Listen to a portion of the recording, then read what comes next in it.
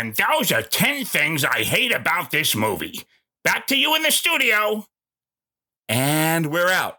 Wow, Mr. Shalit, that was amazing and surprisingly graphic. You're goddamn right it was. I have to say, my wife and I are big fans of yours. It's like you were born to do this. Well, young man, in a way I was. You see, exactly 400 years ago, in merry old England... Hear ye, hear ye. Before thou procureth a babysitter and risketh catching the plague simply to enjoy an evening of merriment at yon globe, I, Lord Eugene of Shalaton, have deemed some productions more worthy of your hard-earned ducats than others. Don't kill the messenger, or even shake a spear at him, holdeth for laughter. But rather heed my sage advice, and you'll never goeth wrong. Lord Eugene! Lord Eugene! What did you think of Romeo and Juliet?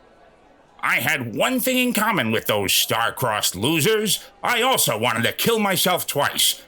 If a rose by any other name still smells as sweet, what do you think a pile of shit called Romeo and Juliet smells like? Exactly. I really wanted Romeo to climb all the way up Juliet's balcony, no pun intended, not because I'm romantic, but just so I could throw them both the fuck off of it. These are not the most nuanced assessments, my lord. If Julius Caesar, he sure doesn't please her, how can the old geezer? He's just here to tease her. In fact, you might call him fooling us, Caesar. That maketh no sense, my liege. Much ado about nothing, that writes itself. As you like it, as I hate it, boom, done. King John made me have to use a toilet, fine, next. Oh, yeah. Oh, what's with all the sequels these days? Henry V, Richard III, audience 0. Holdeth for applause. This Shakespeare guy's clearly more bored than barred. Now he's making sequels within sequels. Henry VI, Part 3, Act 2, Scene 1. That's like a fucking turducken. And don't get me started on A Midsummer Night's Dream. A bunch of fairies looking for ass in the woods. Insert gay panic punchline here. Finish off with, go fuck yourself, Big Willie style. Coming soon. This summer. At theaters everywhere. Opening weekend. Rated R.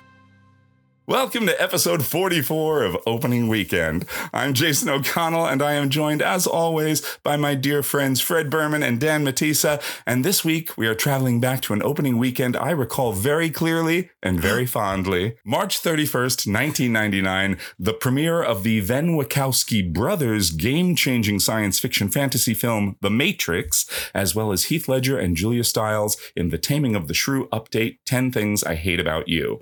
Now, since 10 Things is technically a Shakespeare adaptation, we thought this week was a perfect time to welcome our special guest and Hudson Valley Shakespeare Festival board member / auction winner Patricia King onto the show to chat about Shakespeare on film and to join us in listing our top 5 favorite Shakespeare film adaptations. Again, to give a little quick background, Hudson Valley Shakespeare Festival, it's a beautiful outdoor theater in Garrison, New York, where I've had the pleasure of performing for 10 of the past 13 summers.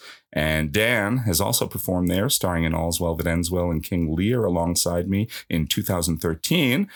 Fred always likes to say that he has not been hired there and is available, but no, he's not. He's been on Broadway with The Lion King pretty much since I started working professionally, much less for Hudson Valley. So do not cry for him, Argentina. And thanks for bringing up the elephant in the room. It's not. You're always like, they never hired me. Yet you're a working actor. That's why.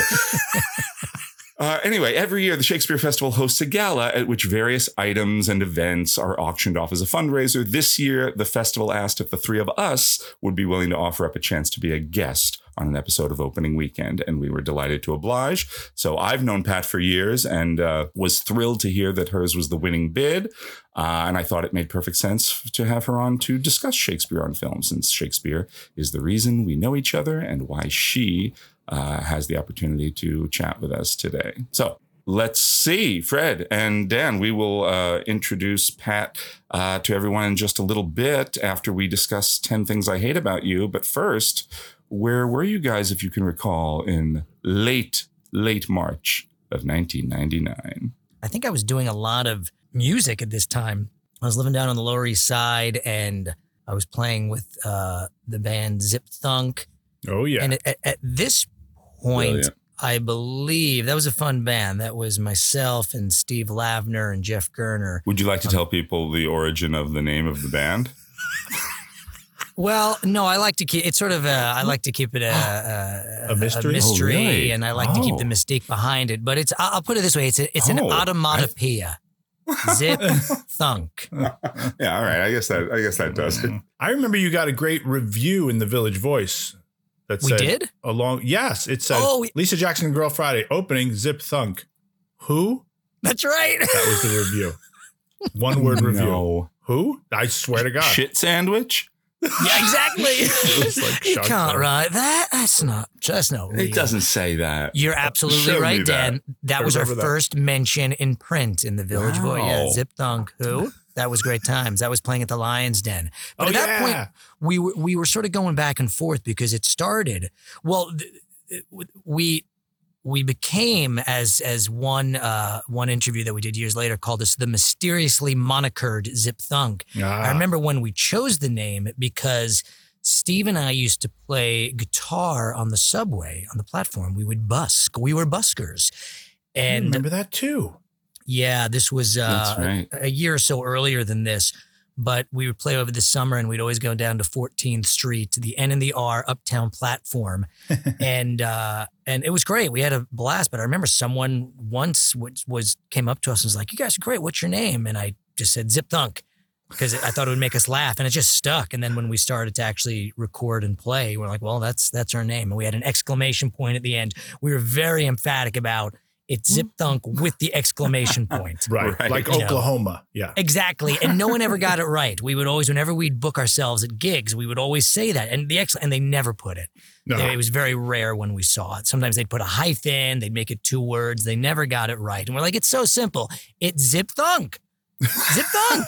What's so difficult about that, people? I think around this time, we had a drummer because I ended up, as you know, I ended up playing drums and singing in Zip Thunk, very a la Night Ranger or Nice. Phil Collins. But I think at this time we had another guy, this guy, Kevin Hudson was his name, who was a friend of Steve's. And we rehearsed with him a few times and he ended up leaving the band because as he said, what was his? He didn't get the music. And I think he said, "I understand this song like I understand my ass." That was the actual line. Now that's a review. Now that's a review. And then it culminated. And then, God, now I'm remembering this. This brings back good memories. And then Steve and Jeff and I were all arguing about what to do, like what should we do? And they kept saying, Steve was like, "Fred, just play the drums," because I really wanted to play guitar. Yeah, you wanted So to I be was- the front man. I remember that, or one of the front men, and be sort of in the front and playing guitar, singing. You know. Yeah. I wanted to play acoustic. Steve would play electric. So I was like, no, I want to play guitar. They're like, "Fred, just play the drums." I was like, "No, I want to play guitar. And finally Steve just went, "Fred, you suck at guitar. Play the drums." To this day, he's like, "No, I didn't say that." I said, "Yeah, you did." He was right. I did suck at guitar. And as soon as I switched to the drums, they were like, "Yep," and that makes sense. So we went on. So we became a trio, and I stuck on the drums. And It's your best destiny, Fred Berman. You tried something new. You failed at it miserably. No, I'm just kidding. No, I do remember that. I remember you going, "Yeah, but I've always, you just wanted to do a different thing." where were you, Danny? I very fondly remember seeing you at the Coffee Pot and the Lion's Den and Mercury and CBGB. I mean, all those great venues throughout the city. The image I have of you watching us at the Coffee Pot was Halloween. It was right before I met Kate there, and you were dressed as a dog. You had What? dog ears, and you came with you and Jamie and Dennis, and that's when I first met Anna Stone. I think you brought like all your friends from grad school, but you were dressed as a cute little puppy. Well, that I have no recollection of being dressed as a puppy, but that makes all sense. I love dog. But that's so funny because Jamie and Dennis were living in Hell's Kitchen, right down the street from the coffee pot. So I probably stayed over there, and we probably just went, just walked over to the coffee pot. So this must have been around the time that I was getting ready. I think this was my first equity gig, which was the Winter's Tale down at a place called American Stage down in Florida. And I had my red Firebird. You guys remember my red Firebird? Yeah. Of course. Covered with Mexi Melt wrappers. That's right. All constantly covered with melted cheese and Mexi Melt wrappers and ground beef because of all of the Taco Bell that we would eat in that car. Oh, Thank God it had the T-tops because of all the farting that happened. You needed that airflow in there.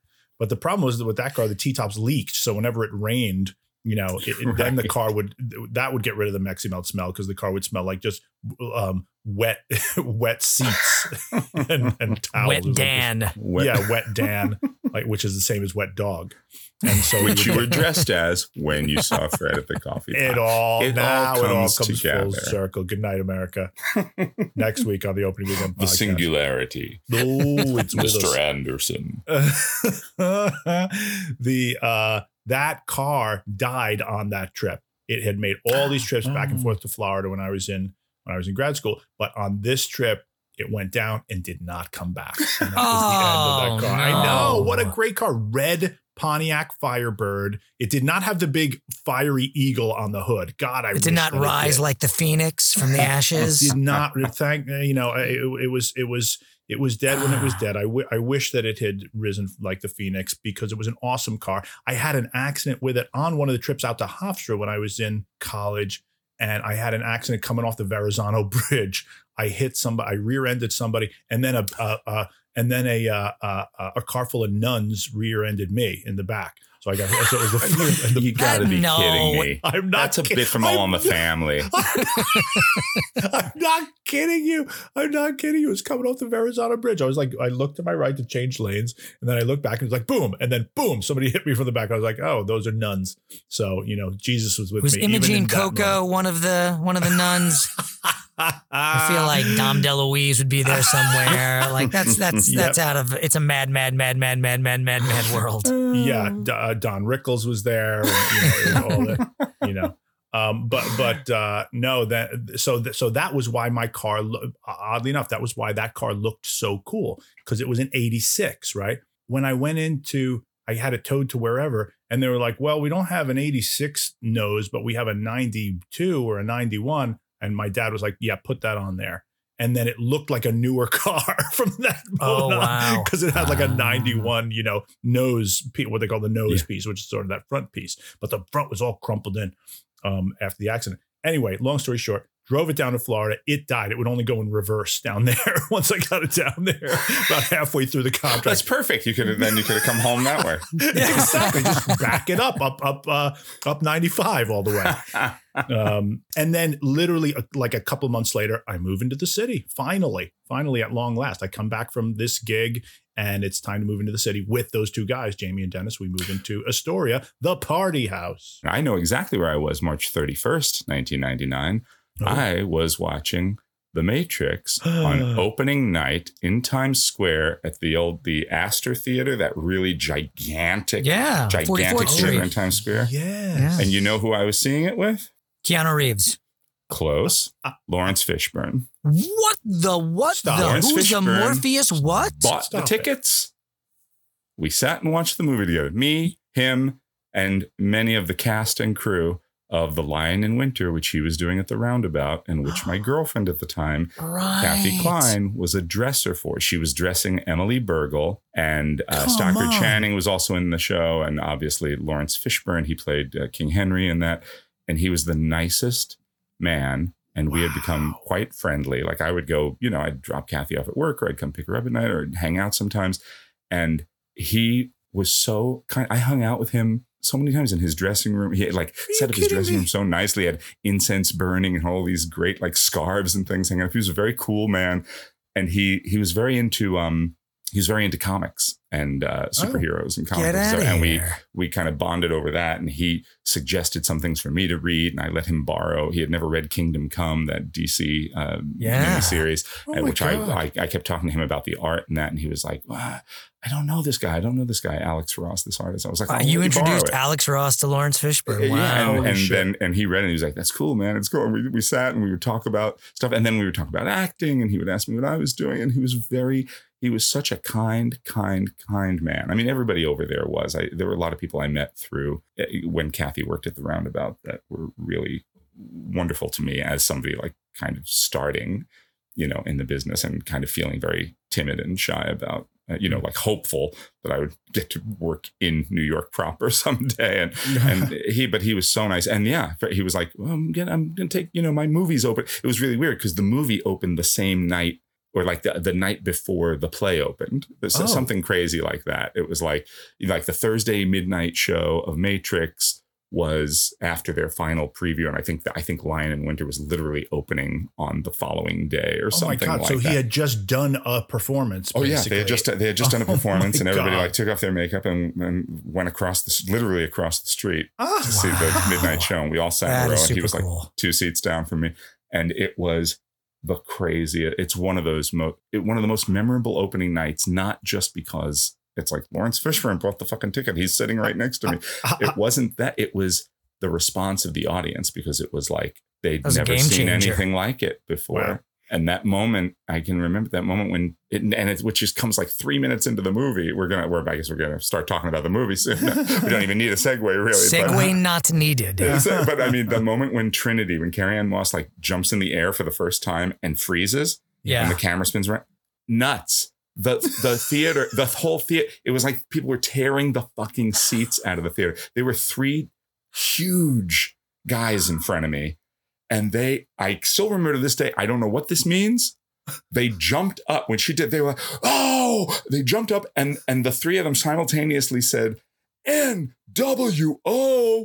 And I don't know what NWO means. I have no idea, but I can remember whatever that is, just said NWO. In the WWF context, it means New World Order. In the wrestling context. That's what it was. That must have been what it was. Because I remember it so vividly 20 fucking years later. I'm like, I know they said that. I know they said those 3 initials, but I didn't know what it meant. That's what they did. They said NWO, and they jumped up. I guess it's because basically that I would assume they saw that as a game changing. Yes, because the New World Order was born when Hulk Hogan went from being a good guy to a bad guy. Well, that's what it was. It was like, because it was like everything was flipped on its head. Yes. All of a sudden, in that moment, you were like, everybody was like, oh, there's a new Star Wars movie coming out in a month. Everybody's talking about that. You're like, Star Wars isn't going to do anything like this. It's like Star Wars just lost the visual effects Oscar in the first 3 minutes of watching The Matrix. It did. It really did. And it's still the thing I remember best about that movie. But anyway, so let's talk about it, because it's I don't know if it's a good movie, but but in terms of visual effects, well, it's a game changer. You just told, I think, one of the best stories from the podcast so far, because I wasn't expecting that. I never knew this, that you went with Lawrence Fishburne to this movie. That's amazing. You went on a date with Lawrence Fishburne to see The Matrix. Well, you were the one. You were his one. Yeah. You were his plus the one. No, I wasn't just the 2 of us. There were a lot of people. No, Jason, there come on. No. It was the 2 of you. The whole time you're telling that story, I'm thinking, how does he do it? What can I do? I need to be more like Jason. How come Jason befriends celebrities and I scare them away? What's wrong with me? I was really like waiting for the secret. I was like Neo to your Morpheus. Like, teach me. I want to know how to do this. Oh, Mr. Anderson, I will teach you all. Oh, coming to The Matrix. Have you ever had a dream, Neo, that you were so sure was real? What if you were unable to wake from that dream? How would you know the difference between the dream world and the real world? What is happening to me? The answer is out there, Neo. It's the question that drives us. What is the Matrix? The Matrix is the world that has been pulled over your eyes to blind you from the truth. Thomas Anderson, played by Keanu Reeves, is a man living two lives. By day, he is an average computer programmer, and by night, a hacker known as Neo. When a beautiful stranger named Trinity, played by Carrie-Anne Moss, leads Neo to a forbidding underworld, he discovers that the life he's always known is the elaborate deception of an evil cyber intelligence. The film also stars Joe Pantoliano, Gloria Foster, the great Hugo Weaving in a mesmerizing turn as the villainous Agent Smith, and the kindest man alive, Lawrence Fishburne, in his most iconic screen role, Morpheus, the one man who can answer Neo's burning question, what is the Matrix? A fusion of French philosophy and pop culture references with groundbreaking special effects that introduce the world to the visual concept of bullet time, which is also an accurate description of the film's firearm-fueled third act. The Matrix was a gargantuan hit, earning $27.8 million over its opening weekend, en route to a $171.5 million domestic haul and a total worldwide box office of $466.4 million. Fred and Dan, what did you guys think of The Matrix? I don't know much about what the influence. It's Wachowski is the last name of the filmmakers. The Wachowskis, yeah. Yeah, what their influences were, but I would because I haven't seen any interviews with them or anything like that. I was a fan of the movie, but not like a big oh my God, this is a game changer. I'm a huge fan of this. I liked it for sure, and I still like it. I think it holds up. But I wonder if the Wachowskis were fans of Star Trek, because for me, everything comes back to Star Trek. And there's an episode from original Trek called Spectre of the Gun. And in Spectre of the Gun, Scotty, Kirk, Spock, and Chekhov get basically they go down to a planet, and the aliens sort of scan their brain, and they say, okay, it's all explained, but you guys are now Wyatt Earp and Doc Holliday and everybody at the OK Corral. Oh yeah, I remember that one. And they have to fight Wyatt Earp or whatever it is. They're the other team of gunslingers at the OK Corral, and they're like, what the hell is this? And they're like, they must have reached back into Kirk's memory or something of having seen this or read about it. And they're in the gunfight, and there's no avoiding it. And the clock is ticking, and it's like, okay, if you get, none of this is real. It's all fiction. It's all a construct. But if you get shot by Wyatt Earp or whoever, you're gonna die, because even though that's a fake bullet and a fake person, your brain can't separate the two, so you're gonna die. So Spock's the only one who can order his brain enough to know that it's fake, but he's got to mind meld with everybody else so that they're all on the same page. And then they fire at our heroes, and the bullets go right through, because then that's the only reason they know. That's essentially the plot of The Matrix. So, that is the essence of the plot of The Matrix, is once you know The Matrix is The Matrix, you can do, and you get your brain to accept it. You can do anything. You are limitless, which is why it ends the way it ends, with Neo basically being, Superman. Yeah, being Superman. I remember the thing I remember, that first image of Carrie-Anne Moss in that amazing martial arts pose, and in the 360-degree spin, that and him flying at the very end are the things that I remember most about the movie, other than just lots of guns and things blowing apart. But really, because I remember in the moment he flew, I was like, they've done it. They found a way, because it had been 15 years since there had been a Superman movie, and people were wow. And in fact, the Tim Burton one that was supposed to star Nicolas Cage, that thing sputtered out and faltered. They had several false starts, and I was like, it's not going to be Superman. But I was like, he can do anything now. Yeah. He can do anything, and he's mastered that. And is the first time in 20 years seeing a guy fly like that on screen. I was like, oh my God, this is the NWO, the New World Order, new version, the new Superman, the new way in the 1990 or in the new fucking century, in the year 2000. This is how we're going to have a Superman on screen again. It's going to be fucking Keanu Reeves or whatever, or a whole new group of people. You know what I mean? Able to do this because of The Matrix. That was my big takeaway. That gave me a chill at the end of that movie. But which is why too, and I don't remember them that well, but to me, the second one didn't work because. I mean, it was a mess all over the place, but it was like, well, if this guy can do anything, then what's the problem?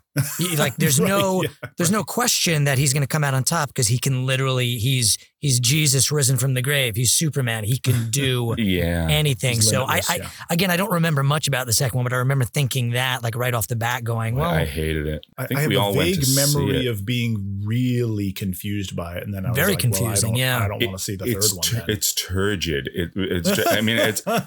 But it really is. It's like, so it doubles down on all the philosophical stuff. From what I remember, I saw it once in the theater. That's what we don't need. So we all saw it together with Jim. I know Jim Bowden was there because he was a huge Matrix fan.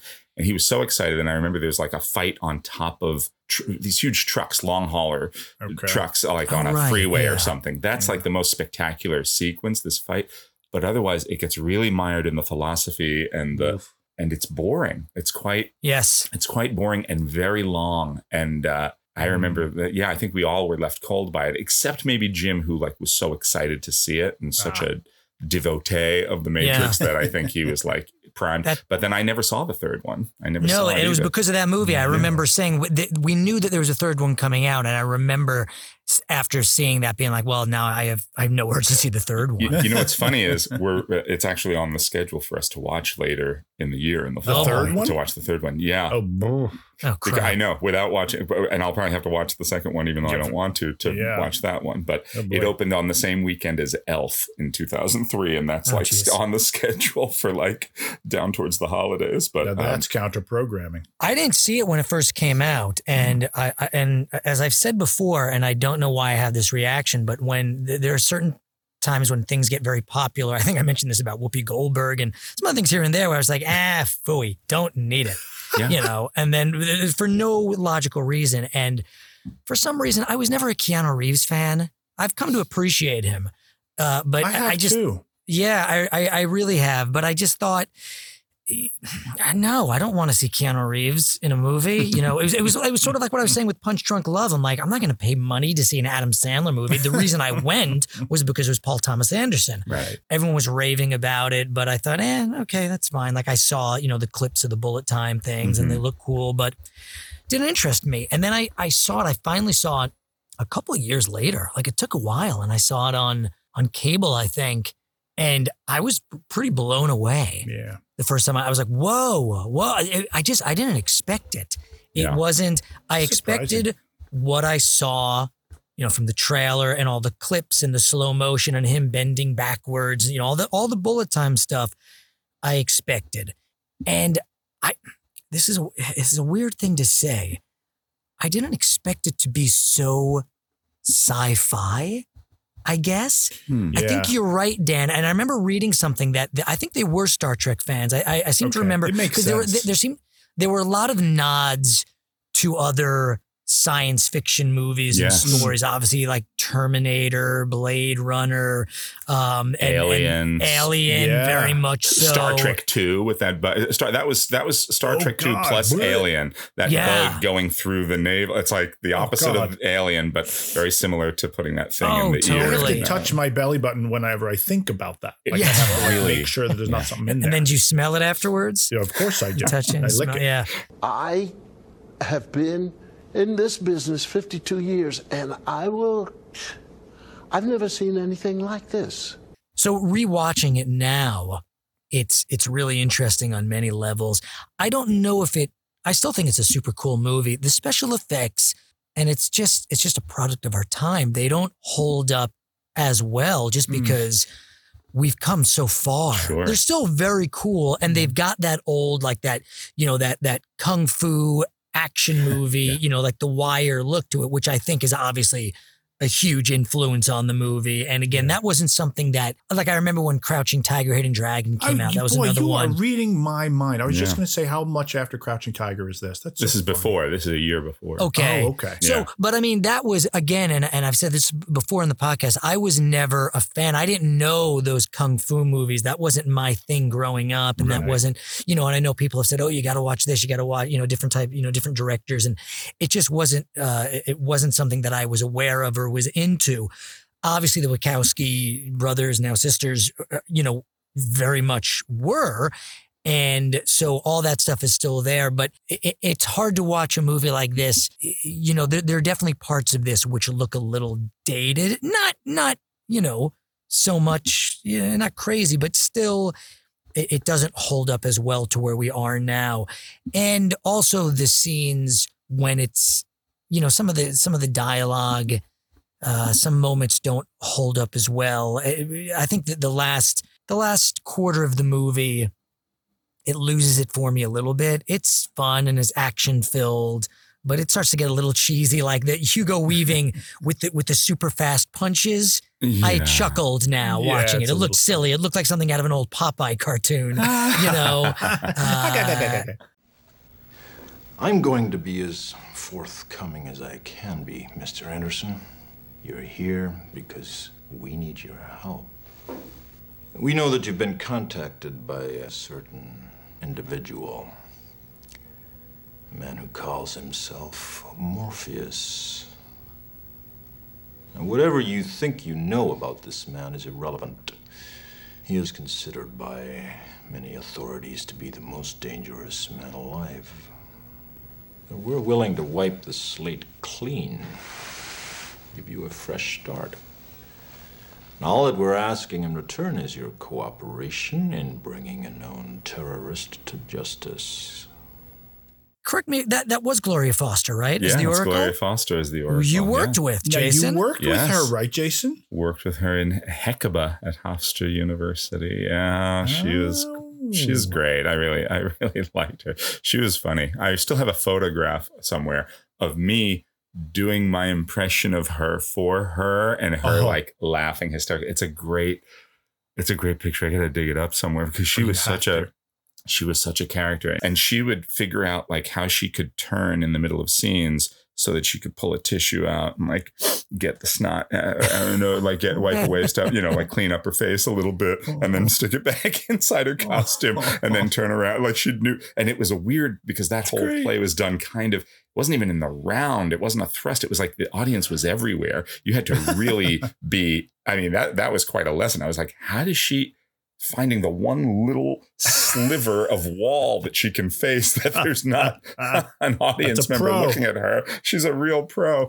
She was very kind, very funny. And I thought I love that scene. I think that's one of the best scenes in the movie great. as the Oracle in that kitchen baking cookies. It's so disarming. Because you don't, everything in the Matrix is so cool and stylistic and, you know, black and white. And it was very cool. You know, the other thing, the thing that really was weird watching, and I've been watching this show on HBO now called Q Into the Storm. Yeah. All about QAnon. And man, I feel like this is a movie that all those people probably love because it's really like a precursor to the conspiracy group. You don't know how deep this goes and all that. Yeah. And take the red pill. Like if you take the red pill, you open your mind, you'll see the truth. Like, you know, I mean, a very prescient movie too about that we're all plugged in. We're all plugged in. And are we, what is real?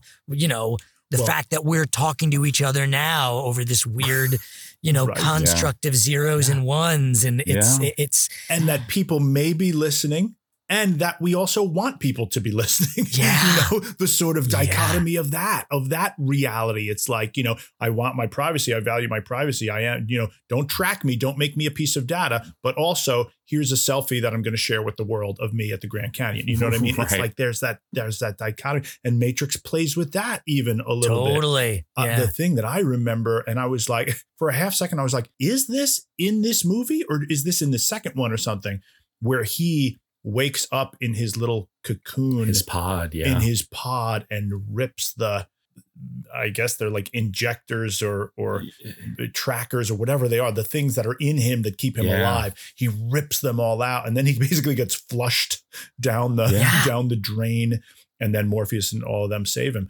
But I mean, I remembered that vividly as that. For me, that was the New World Order moment. I was like, oh my God, this is Brave New World, basically. Yeah. That's where the movie turned. That was really the moment where I was like, oh, whoa, this is not what this is something very, very different. Yeah, that moment right there. Yeah. That's what did it for me.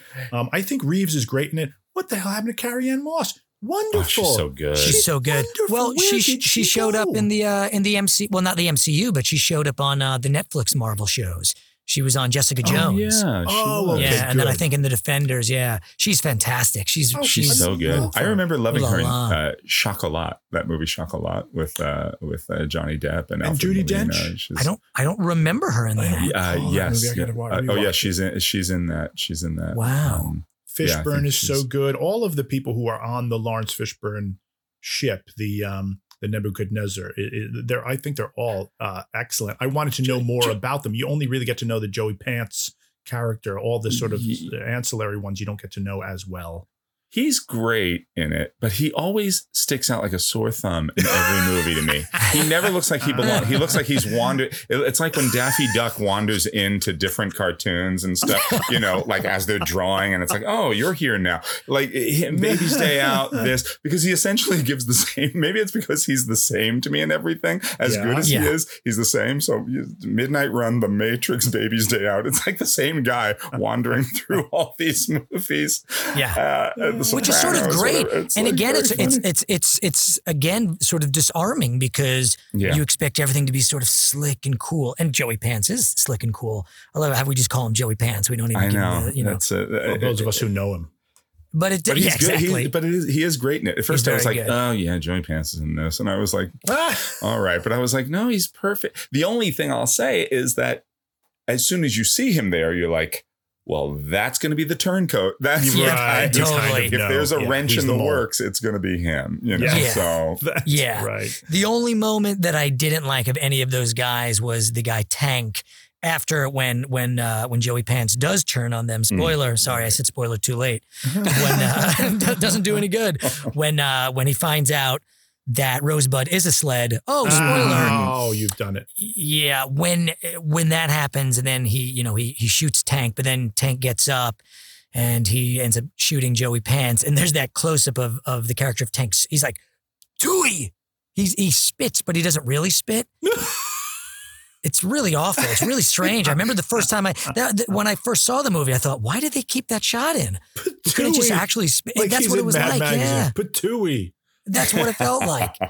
I noticed watching it this time, there's so many shots with, playing with reflections of them in the sunglasses and In the mirrors, glasses, in the spoon, in the doorknob. Right. I thought that was very that's cool and interesting, and just like showing. I'm assuming it was had to do with like a different view on something, looking at something in a different way, or a warped image, way. Like the way you're, as opposed to a direct mirror, you're kind of curved. You're a little it's very interesting because this movie is both really derivative of so many other things, influenced by so many other things, and then as a result has influenced so many things. It's kind of taken it and repurposed it in a way like it feels very original, but yet it's not. It's like it's just a collage of so many other both philosophies and images and all that sci-fi tropes and all these things, but it kind of crystallized it into something very, very new and shiny and exciting and then that as a result has influenced so many things. So it's great, but it does get to a point where it's like, we need guns. I remember that so vividly because that's the moment where Kathy, my girlfriend at the time, she really checked out. It's a long movie too. It's a little on the long side. And at that point she was like, oh God, all the shoot. She was like, I want to go. And I was like, we can't go. Lawrence Fishburne is sitting here. He got us a ticket. She was like, I want to leave. I'm on a date. She's like, I want to leave. I was like, we can't leave. And she was very mad at me that we stayed and watched the movie. Wow. But then you watch it again and it's like, oh man, it's like they get guns. And then that's all. It's just a shoot 'em up, like a brutal shoot 'em up for like the next 20 minutes. And then you realize 2 weeks after this was Columbine, and they were inspired by it in some way. The trench coat mafia thing. It was all all this, the fashion of the Matrix kind of, so that's, that's not the movies. You say it's not the movie's fault, right? But then again, it's like, well, like a lot of other art at this time in video games and things, it certainly glorifies the hell out of I mean, the fact that in the Matrix, where you can do anything, a fuckload of guns is the thing you know what I mean? Where it's like, yeah, it seems rather uncreative for such a creative movie. And such a, you know, yeah. So that was another part that I sort of chuckled at watching it in this rewatch when they go into the building and they're trying to infiltrate to get up to save Morpheus.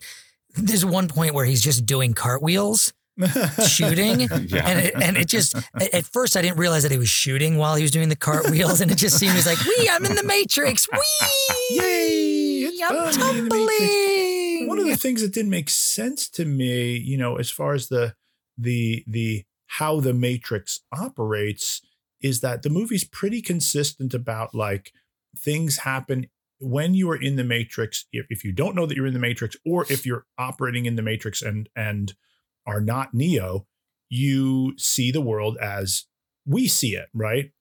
Except for that moment that the helicopter goes into the building and the building goes whoa, whoa, whoa, whoa, and sort of becomes liquidy and stuff. And I'm like, that's not, why is that happening? Is that just Neo seeing it that way? That was the impression that I got. Yeah. That's through his point of view. Okay. That's the only way that makes sense watching to me is that, like, you know, I mean, it's almost the same thing as when the bullets are going through the air and they sort of become liquidy or almost like mercury in a way. It's like, okay, I understand that because that's Neo's point of view on them, you know. But the movie you know, it's entertaining. It's followable. I completely agree with you, Jason, about like, could we do something more creative than 90,000 bullets? Right. You know, at the end, it's you hit the nail on the head. I was like, what is it about this movie? Oh, it's that. That's the thing that makes me bored with it, quite frankly, towards the end. Yeah. But other than that, I like it. Yeah, I like it too. It's never been a movie that was, I mean, again, I saw it and that, I said, yeah, game changer, crazy. People wow, what a crazy. Movie. Yeah. But I don't think I ever watched it again. I think I watched part of it in anticipation of the second one coming out when we were all living together. I think Bob had it on or was watching it, and I was like, oh yeah, I should watch the Matrix again. Remind myself myself of what's going on. I was like, oh, it is really cool. But I mean, there's something about it that leaves me cold, and that's not, you know, I mean, it is a cold dystopian kind of future thing. You know, there's not a lot of warmth and a lot of heart in it. And when there is toward the end, and I don't necessarily feel the need to spoil it, but it's very Sleeping Beauty, Snow White, you know, it doesn't work for me. It's like, I didn't like that. Like that. I love that it's love that kind of reawakens. No, I didn't find that earned. I really like it. I didn't. It didn't work for me. I was like, oh, there's the movie's heart finally. There's the movie's exactly. heart. Well, that's where it was like, okay, that is, if you're going to say there's heart to it, that's certainly it. Yeah. It just didn't. I think it's just I like her so much, you know, Carrie. Yeah, it just didn't feel like, you're right, Fred. It didn't really feel earned to me, and it felt kind of convenient and like, yeah, of course. I said boo. I audibly said boo when she said, because I love you. I said boo. Yay, because I'm just sentimental and stupid.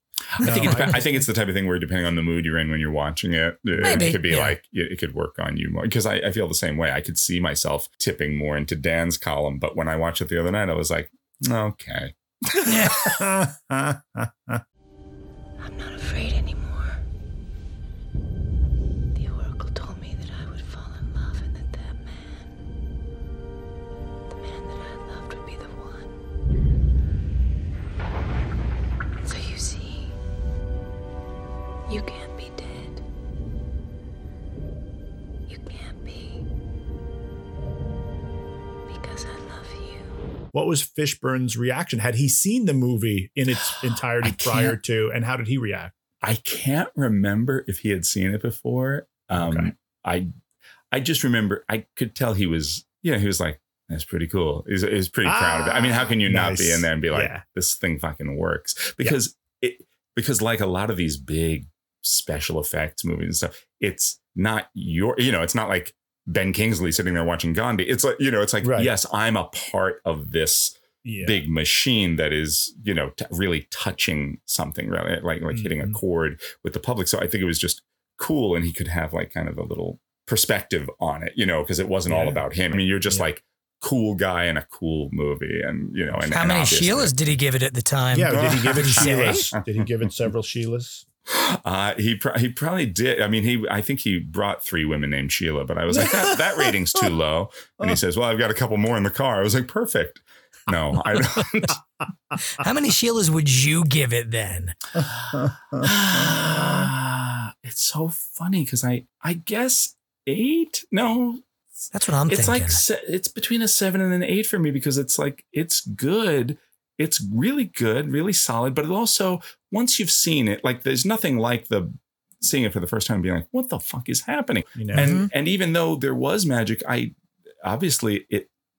left me. I was like, wow, that's quite a thing. And I never felt the need to really revisit it again. So I think maybe 7.5. 7.5. It's exactly where I am, Jason. 7.5 on the money. I'll meet you there. 3 7.5s. Wow. 7.5. Yeah. Fantastic. Oh, I was going to go up to the 8 only because I thought, God, it's just so influential. You have to give it up for that. Yeah. But I'm easily swayed. So you guys say 7.5. I go, okay, 7.5. That's what you call consistency. And another thing that's consistent is what's in the mail sack this week. Oh my. Yeah. Let me just grab what's in there because you'll be surprised with the consistency of this, I think. There it is. Now, wow. Look at this. He really wrangles that sack. Don't I know? I have to. There's What's another. the consistency of the stuff that comes out of the sack after you wrangle it? No. It's like what they eat in the Matrix, that goop. It's like that oatmeal-like goop. But in this case, it's another wedding invitation. Fancy envelope. I mean, I just can tell from this fancy envelope. Look at it. It's big. It's gorgeous. very similar to last Very week. ornate. I know. Let me just open it up here. Okay. Oh, you ruined it. I'm sorry. I ruined everything. Okay. Now look at this. The parents. Now this is the same as that, but wait a minute. It's a little different. The parents of Sheila Weintraub O'Shaughnessy D'Angelo. It's a different set name. of three last names from last week. Cordially invite you to the wedding of their daughter to Richard Stephen Dreyfuss on May 26th, 2021. It's 1 week later than 1 week later at the Spokane Bird Sanctuary. Last week was the Spokane Fish Hatchery. This doesn't make sense. Let me hang on a second. I gotta get a closer look at this. Sheila and Richard will prove that all you need is love. My God. Oh boy, here we go. It will be an emotional night. Oh, Jesus. Oh, Emu. I got it. Night. I got it. We got it, people. People, we got it.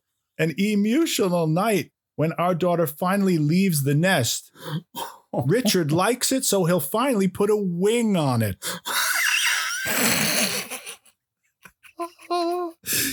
Lord help us all.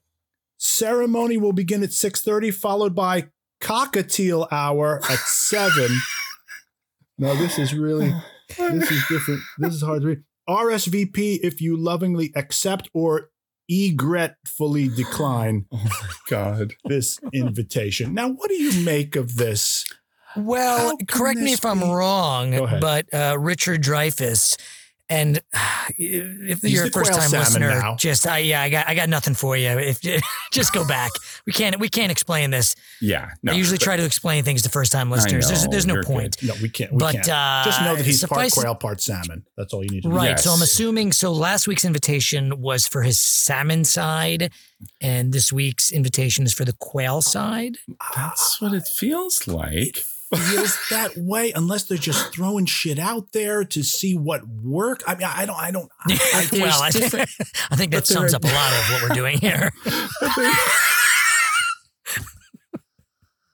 Wait, the nail on that. But it's putting also on a blindfold and throwing stuff at a dartboard. But it's different. But she had different names. Like this is a different Sheila, is it not? I mean, those are. I mean, that's a whole different. It's like a. It is very Matrixy. Very Matrixy. It's like a mirror image of. Yes. of Yes. our Sheila, or some version of Sheila, that then is 1 week after.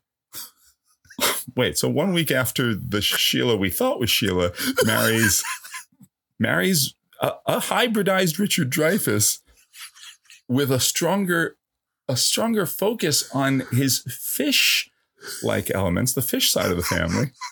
Then 1 week later, another Sheila, or the same, slightly Possibly the cracked, same. refracted Sheila, is going to marry presumably the same man, but there's more weight placed on his bird-like qualities. This is There's something very multiverse about all of this. It's Well, very that's where I'm multiverse. headed, Fred. You read my mind. There's something multiverse about this. Oh, And okay. We know got it. who our key to the multiverse is.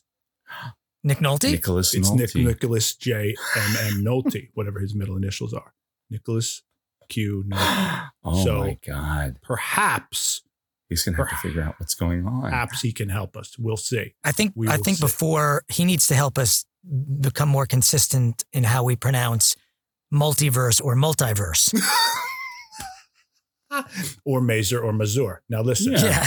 if Or- none of or this makes Corina sense, or Corina. or Corina, if none of this makes sense to you, A, you're on the right track. B, what you should probably do is listen and subscribe, and C, put 5 stars on iTunes. It's been a while since a new review has appeared on the iTunes. Yeah, what's going on, people? Come on. Put a nice review on there and just tell us how much you love us, because of course you love us. So give us the 5 stars and put it on there, and then all That's a will good way be to get clear. reviews. That's a good way to get. Come on, people. Give us a goddamn good review. What Do the it. hell?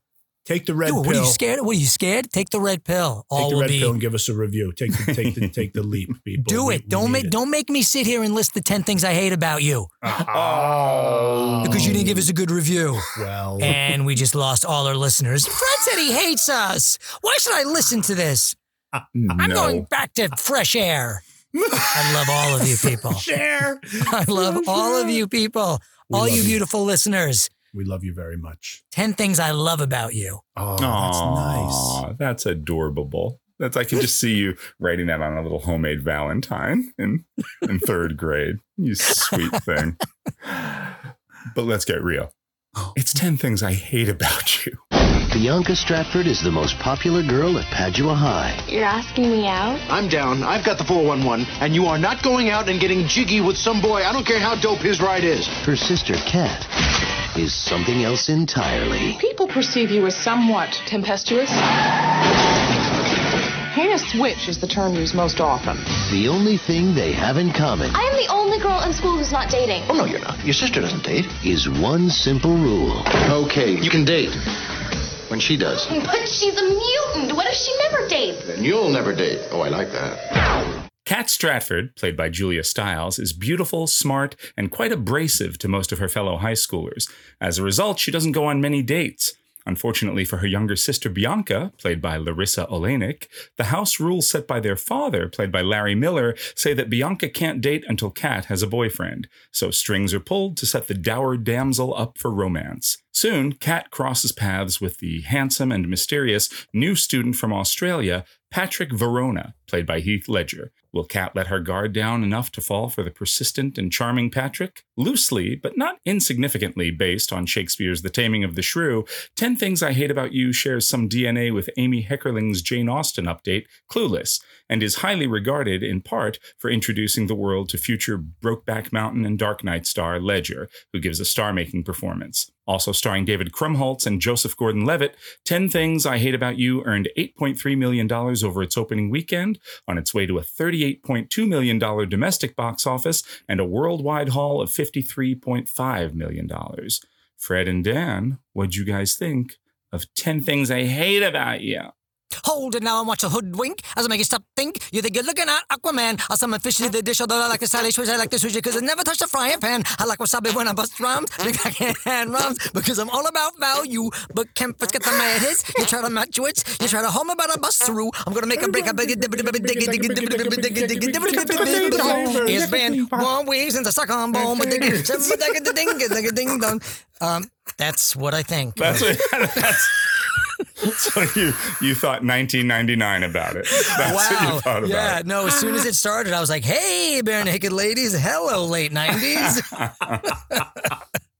But you know what? That's when it was made, and that's what it was. But then it was quickly followed by Bad Reputation by Joan Jett, which I thought was a brilliant musical sting. Here's the thing. I don't know. This is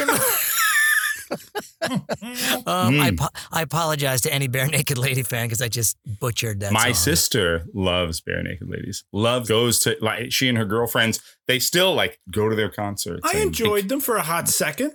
They're very good. They're very still good around? band. They're still around. They still here and tour. there. They still perform. Yeah. Yeah. One of the guys left. One of the singers did too much cocaine and he left. But I anyway, didn't even know that. It's been 1 week since I did cocaine. Sorry. Does anybody know where I can get some? This is a movie that's very beloved by people, I found. I know. I did some research. People really dig this movie.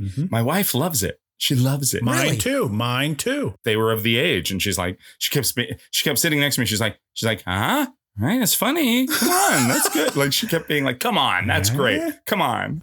I really wanted to like it because on so many levels, it's really, really brilliant and great. It's a great idea to take that particular play, which is such a problematic play in terms of the relationship between men and women and sort of how, you know, Kate is portrayed and what happens to her at the end. So it's a great idea and it's a lot of fun. And there's so many fun characters. You know, it's one of those shows where it's those plays where it's not just, I mean, obviously Kate and Petruchio are the big roles, but all the roles are a lot of fun. And so it just lends itself to an adaptation like this. And right off the bat, I was like, I was the same way. I was watching it with Kate and Izzy, and I was like, Verona, see? I was like getting all like the little jokes, and which they were like, they didn't get at all. Right. They were like, really? Okay. So I think it's a great idea, and you can tell that they're having fun making it, and it's silly, and you know, there's a lot of physical comedy, which it misses the mark for me a little bit. I never found myself really guffawing or laughing at it. Come on, even the penis drawn on the guy's face, the guy from Santa Claus. That was very funny. That was funny. That was a great moment. He was funny. I thought he was funny. I guess he's supposed to be great in everything. The Tranio part. I wanted to like it more than I did when it was done, but then in thinking about it, I was like, wow, that's actually a pretty great adaptation of Shakespeare because it was very, if you know the play, everything's recognizable. You know all the characters, you know all the references. You're like, okay, that's so-and-so, that's this. Like I said, that moment when Julia Stiles pulls up and Bad Reputation is playing, I was like, mwah, brilliant, very good. I loved how they used Cruel to Be Kind. With the I was sort of hoping brilliant. That's perfect in song. a way I was like, it would be sort of cool if they found lots of sort of modern rock songs that had Shakespearean references, which I don't think cheap trick at the end for you. Yeah, which I liked, but again, I was like, it would have been cooler if they found a song again that had. I was trying to think. I'm like, is there a Cheap Trick song that had some Shakespearean reference in it? I couldn't think of it. Like that would have been sort of fun. I like too how. I mean, you can't take the end of the play as it's written and make that work. I don't think for a modern audience, especially like you can, but it would be much darker. It would have a different bent on it. And I feel like they did a good job. And maybe I'm not as familiar with the play as you guys, but I feel like they did a good job at modernizing it and taking it in a different direction, which was still true to the characters in some ways. Yeah, and the relationships carry over, especially the father and the daughters to a degree. Yeah, you know, there's I like how they justified that, but you're right. You know, about the recognizability of it. Hello, Katerina. Make anyone cry today? Sadly, no. But it's only 4:30. I thought Julia Stiles was great. I really liked. She was great. I really liked her. Yeah, she was really good. She was really, really good. The more I think about it, and she was the queen of Shakespeare at this time. She was in Right. O. She was in the Hamlet, Michael Almereyda's Hamlet with Ethan Hawke. I saw her in Central Park do Viola in Twelfth Night in 2002. That's right. She was doing Shakespeare or variations on Shakespeare adaptation. That's the funny thing, is that she was both doing real Shakespeare text in some circumstances, and then she was doing these kind of modern day updates, which is funny. She was the go-to girl for that, apparently. But I thought she was really great. I met her briefly Did when I was you? at Sundance. Oh, I have here a we picture go. of me. In what way did you bother her, piss her off, annoy her? We took a selfie with her, which I still have, and she was very, very nice and very sweet. I think she was surprised that anyone knew who she was. But she was really, really good in this. I think she did a great job with it. I thought Heath Ledger was really good, but it was... What was it? Tell me, guys. It's what not was missing? Petruchio. It's not Petruchio. That's what it is. That's what it is. To make the thing palatable, he's not really Petruchio. He doesn't really go that hard. He eases up and becomes very, very likable and charming and kind to her very quickly. Real quick. Yeah, that's what it is. That's the problem. He's great. It's the first half of it is more of an adaptation of Taming of the Shrew than the second half is what it feels like to me. And then he softens, whereas, the plot of Taming the Shrew is literally the man tames the woman. I mean, right, which you can't do. You can't. In this that's context, interesting. It would be interesting for them to have found a neat way to do it. For him for something akin to what happens in Taming the Shrew, rather than just, as Jason said, sort of abandoning it utterly about at the 1/3 mark or halfway through mark. I don't mind him. I'm sorry, Dan. I don't mean to jump you, but I don't think it's that he doesn't soften or shouldn't soften. I just think it was so early that you never get the meat of that. The real friction of that relationship was really barely there. It was like any other movie where, oh, that guy's kind of a jerk. Oh, wait, he's actually nice. And then it follows their romantic relationship, as opposed to them warring to the point where you think they're never going to get together. They're never going to make it work. And then somehow they do. I'm one of those people who doesn't have the same problems with Taming of the Shrew that a lot of people do, because I actually think he's the shrew. I think it's as much about her taming him as him taming her, or about both of them learning lessons in the end and coming together and coming to a mutual understanding. And that speech at the end that everybody says, oh, it's terrible, she's a zombie at the, or you see productions where they, any production can play it up any which way. And sometimes they make her such a husk of herself, such a broken husk. And the best ones I find are the ones where she's actually empowered and in on the joke, and that they're a team conning the other couples and they're scandalizing everyone else. Yes. And I think that's great that he comes to understand, I'm an asshole.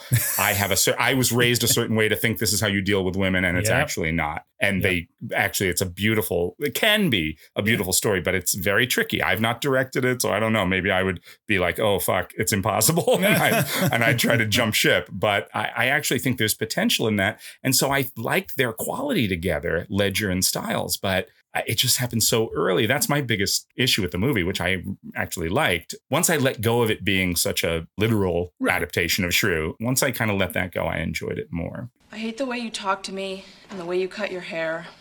I hate the way you drive my car. I hate it when you stare. I hate your big dumb combat boots and the way you read my mind. I hate you so much it makes me sick. It even makes me rhyme. I hate it. I hate the way you're always right. I hate it when you lie. I hate it when you make me laugh. Even worse when you make me cry. The speech at the end that she does in the text, is that the chickadee China, the Chinese chicken, you have a drumstick and your brain stops ticking, watching X-Files with no lights on, where Don's La Maison, I hope the smoking man's in this one.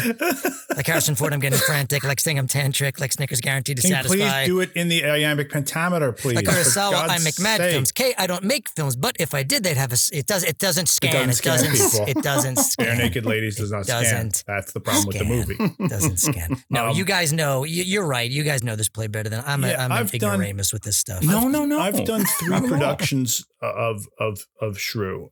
Oh, excuse me. Excuse you. MFA. That stands for, let's go over it again. Motherfucking asshole. Motherfucking asshole. Okay. M Shamali F. M.F. Shyamalan. Okay, you can call me that. No, I just snorted. I played Tranio in a production, Petruchio in a production, and Baptista in a production. And this play is problematic each and every time. There's people, and one of the reasons it's problematic as a play is because there are going to be people who take that ending literally in the audience and go, yeah, rah, rah, men. And there are going to be people who see the irony. And so it's your job, I think, to play it, kind of like the way you're saying, Jason, if that's the concept. If it's not the concept that she is broken and we should all be shocked and dismayed at how broken she is by the end of it, which, as you said, some productions do that. Yeah. But if it is two misfits against the world, I kind of got that from this, from 10 things. I did too. Yeah. 10 Things I Hate About You. And that big, long pullback shot, where the world is happening all around them and they're just kissing in the parking lot. It's like, okay, it's these two against all of the other, influences and all of the other, that's nice. Everything in the social strata of the school and what they're going to encounter in their future and the society. And then you realize, oh, this school is basically a big castle, and then there's the band playing the Cheap Trick song, and then you fly out over the rest of the world. So I was like, oh, that's so cool. It is the two of them against the world, like Kate and Petruchio, at the end. I was like, that's really, really cool. You're just too good to be true. Can't take my eyes off of you. You'd be like heaven to touch. I wanna hold you so much. At long last love has arrived, and I thank God I'm alive. You're just too good to be true. Can't take my eyes off of you.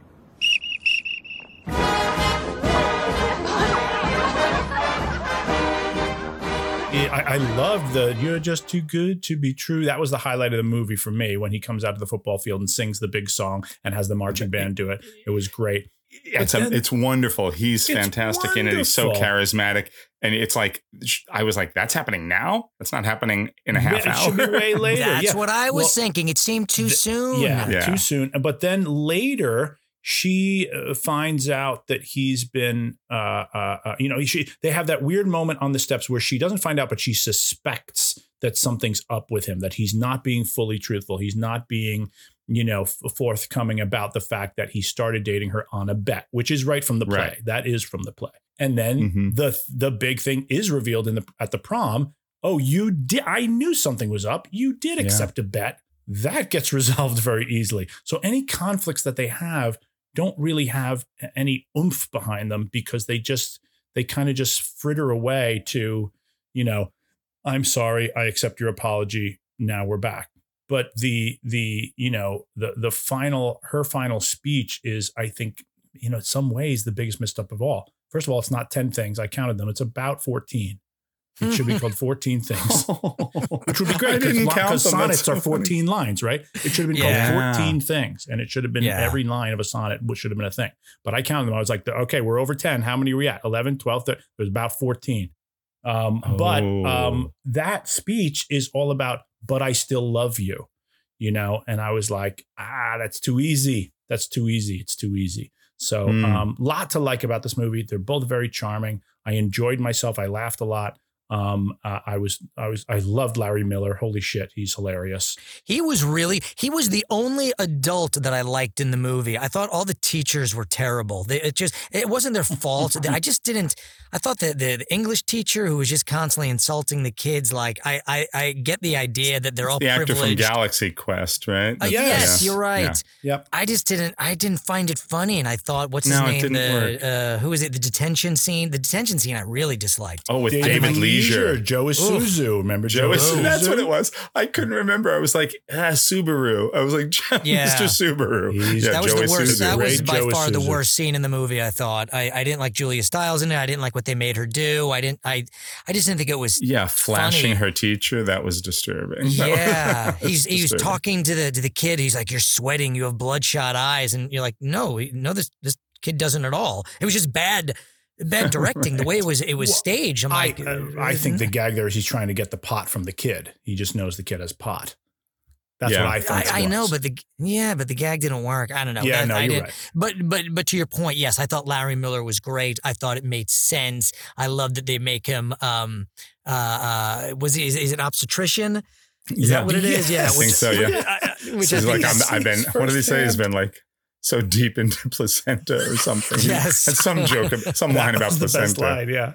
It's incredibly evocative. Elbows. My elbows are in placenta. That's what it is. I wrote it down. I want you to wear the belly. Daddy, no. Not all night. Just around the living room for a minute so you can understand the full weight of your decisions. I am perfectly Listen aware. to me. Every time you even think about kissing a boy, I want you to picture wearing this under your halter top. You are so completely unbalanced. We're going now. All right, wait a minute. No drinking, no drugs, no kissing, no tattoos, no piercings, no ritual animal slaughters of any kind. Oh, God, I'm giving them ideas. If you know the play, at least I was, you're waiting for that first big scene between them. Yeah. You're waiting where is for it? that, because that's, to me, It's the heart of the play. I don't know the play as well as you guys, but to me, the play never really, like, that scene comes and then I'm like, okay, I'm done. I don't need to see the rest. Like, it's my favorite scene. I know there's more, but no, there's other good stuff, but that is the big scene. That's the big one. That's the big scene. And it's, and maybe because I've done it before in college, like it's just great. The wordplay is fantastic. And depending, if you have two good actors just going back and forth, it's just a lot of fun. So you're waiting for that. And it never comes. There's never a scene. It's like ish, but not really. Yeah, and he's putting on, he's sort of putting on this guy who I don't know. I can't remember what he says. He has these really cheesy, bad pickup lines. And it just doesn't fit. There was something, and I think you're right. I think they wanted to soften him more. They didn't want, because the other dude, the actor, he's got a cult now. The guy who's like the model, who I thought was very funny. He has a cult now? Yeah, he's got a cult. He's a cult leader now. Are you kidding? The guy who had dated Julia Stiles earlier and then wanted to. I think his name is Andrew Keegan. Is the actor's name? Yeah, he formed his own religion. Come on. What? Yeah. You didn't know about this? I have been in this business 52 years, and I've never seen anything like this. He had a lot of the hard edges that I feel like Heath Ledger's character should have had, because you're absolutely right, Jason, that it would have been so much more powerful if he started off just as sort of strongly opinionated, or there was just more of a battle. So when it does bend, there's just more of a payoff. And it was just like, I went in really expecting to be blown away by him, just because I knew this was the thing that broke him. And he was really great. He was very good. He was very charming and had a lot, charisma to spare. He's so charismatic. He's so watchable. Like, you can just, he's very, very, he is very good. He is very good. And I thought that it was interesting at first when they talk about him. And I thought, oh, we're really in for something interesting when he's like, did he light his cigarette with the Bunsen burner and then run his hand through it in the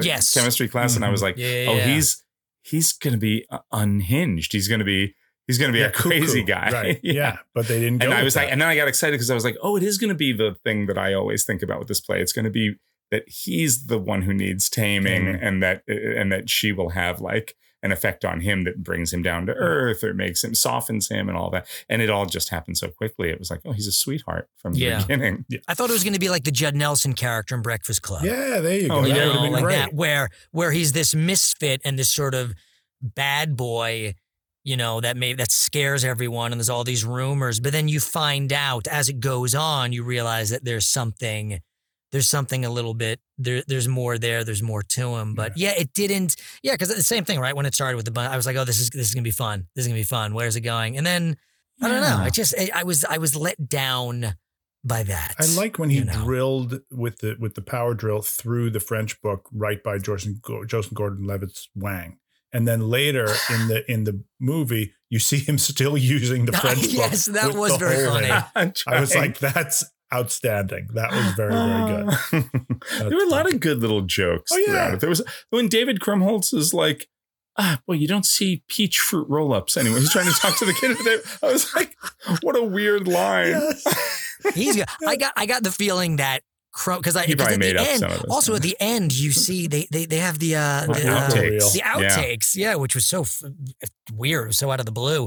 But I got the impression that Krumholtz was coming up with a lot of that shit off the cuff because he's very. I mean, he's great in everything, but he was very, very funny in this. Yeah. Julia Stiles, I thought, stole the movie, but I also liked the girl who played Bianca. I thought was excellent. What the hell happened to her? Where'd she go? I don't know her from anything else. I don't know her from anything else. I thought she did a very good job, very nuanced performance. It was a great journey. We're we don't hate Bianca, but as soon as she sort of makes her turn, we're rooting for her.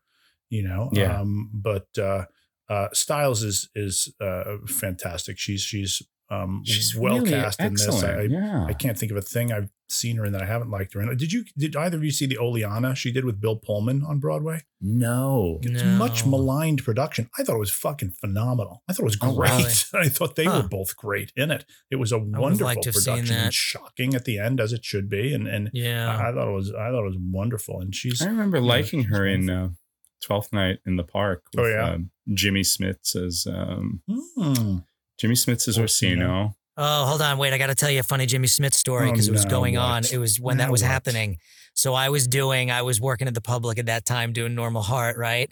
And David S. Bjornson was directing us. He was also directing that production. Oh, right. So while we were up and running, they were rehearsing and they were like... He came in to kind of save your show, didn't he? In a way. David S. Bjornson did, the director. Yeah, he totally saved our show. But anyway, so I'll never forget. So they were rehearsing, Jimmy Smits and the whole cast, they were rehearsing behind our theater. And so there was a bathroom behind the stage that sort of went into the main area of the Public. Oh, no. And I remember I was in there, me and my friend Paul, and we walked in. It was during intermission or something.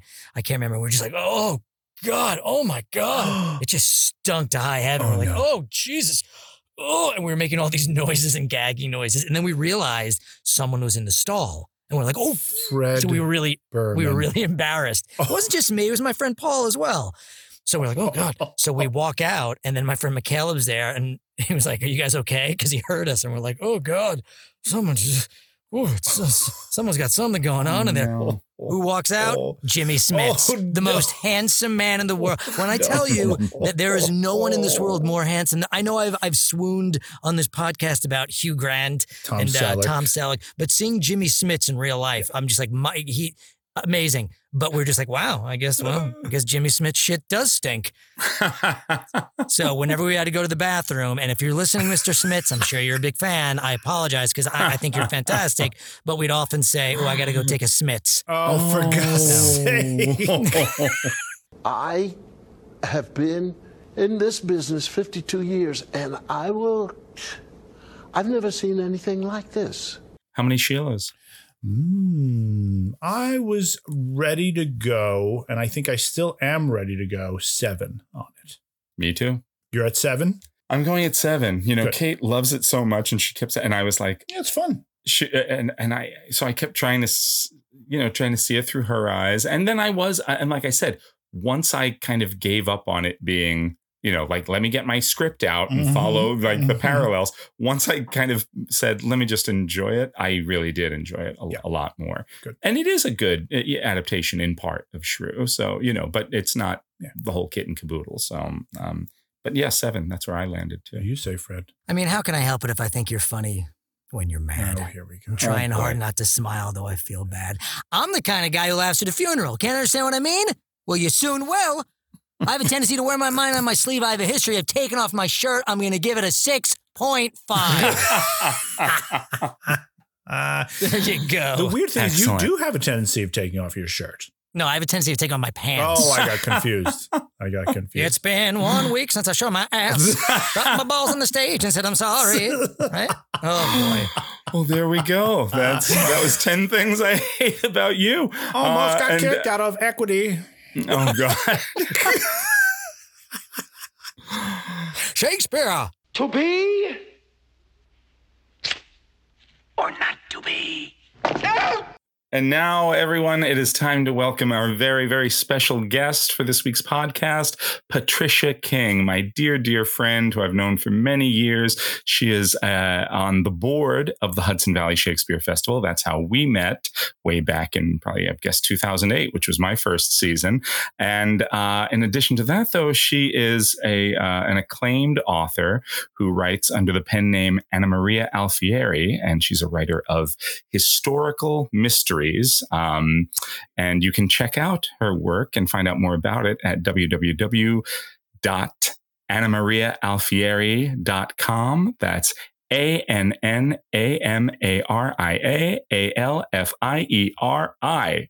Right? Right. Yeah. Well done, Jason. Spell. I'm a speller. Yeah. And I wasn't even looking at her name spelling. I was just using my brain power, Dan. I do that sometimes for once. Anyway, wonderful author, wonderful friend. And she, as I've mentioned before on the podcast, she very graciously bid on the opportunity to join us for a conversation as part of Hudson Valley Shakespeare Festival's most recent annual gala. So, Pat, we are so thrilled to have you here. So glad you're a listener to the podcast. I'm glad you wanted to join us. Now, let me ask you something, Pat. What were the things that you gave up on that you bid on this? Was there like a trip to Rome or Disney World? She lives in Italy part of the time. She doesn't need no trip to Rome. No, I don't need it. I love Rome. Because don't get me wrong, I'm thrilled that you bid to be on this podcast, but I'm like, wow, what were the things what'd you lose out on for this? I lost out on several collections of great vintage wine. Now we thought because Pat is, we were trying to think of what would be a great episode to invite Pat in to join us for. And I was just thinking, well, it could be any random movie she wants to talk about or something on our schedule. And then when I saw we had 10 Things I Hate About You scheduled, knowing it was a Shakespeare adaptation, knowing that that's the whole reason that Pat and I know each other and that she was able to bid on this podcast was all because of Shakespeare, because of the Shakespeare Festival. I thought, well, great. Maybe we can have her on for this episode and we can do one of our list, not a top 10 list, because with 4 people, that could be quite a long episode. We're going to do a top 5 list of our favorite Shakespeare film adaptations. But we've already spoken about it, Pat, but I know you watched it. You emailed me and said, I've watched 10 Things I Hate About You. I have thoughts. So actually, I could tell you 10 things I hate about 10 things. Nice. Oh boy. But I will tell you the one thing that I liked about it. There was only one, and I'll start with that. And that is, I think her name is Allison Janney, who played the high school principal who writes erotica. And her inspiration is the hypersexuality of the student body. That was real. She's great anyway. She's always spot on. And I thought that was really very creative. Who's ever seen that? It says here you exposed yourself in the cafeteria. I was joking with the lunch lady. It was a bratwurst. Bratwurst? Aren't we the optimist? Let's talk about movies that you liked then. What's your number 5 all-time favorite? Yeah, I only have 5 because great.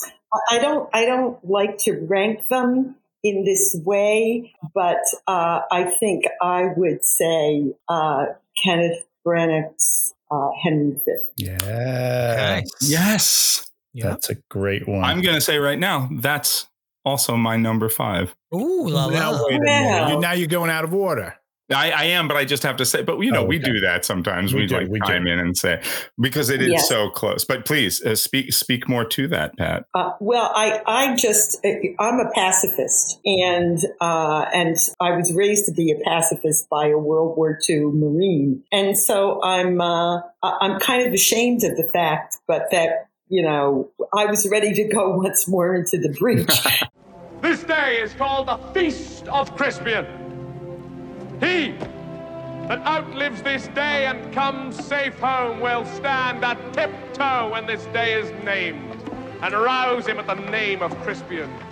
He He that shall see this day and live old age will yearly, on the vigil, feast his neighbors and say, tomorrow is St. Crispin's. Then will he strip his sleeve and show his scars and say, these wounds I had on Crispin's day. But I thought Branagh really put that play on the screen in a very it was true to what I've seen in the play when it's produced, and but I'm really a theater person, and so a lot of times I just don't like the movies at all. Yeah. But I chose that one because that's how I felt. Dan, what's your number 5? Oh, come on. You know what this is. Everybody knows that I am obsessed with the McKenzie brothers. And we've already driven Pat from the room. Pat's gone. She's like, I can't take this anymore. She's back. I refuse to hear about this movie. You guys, it's Rick Moranis and Dave Thomas's Strange Brew.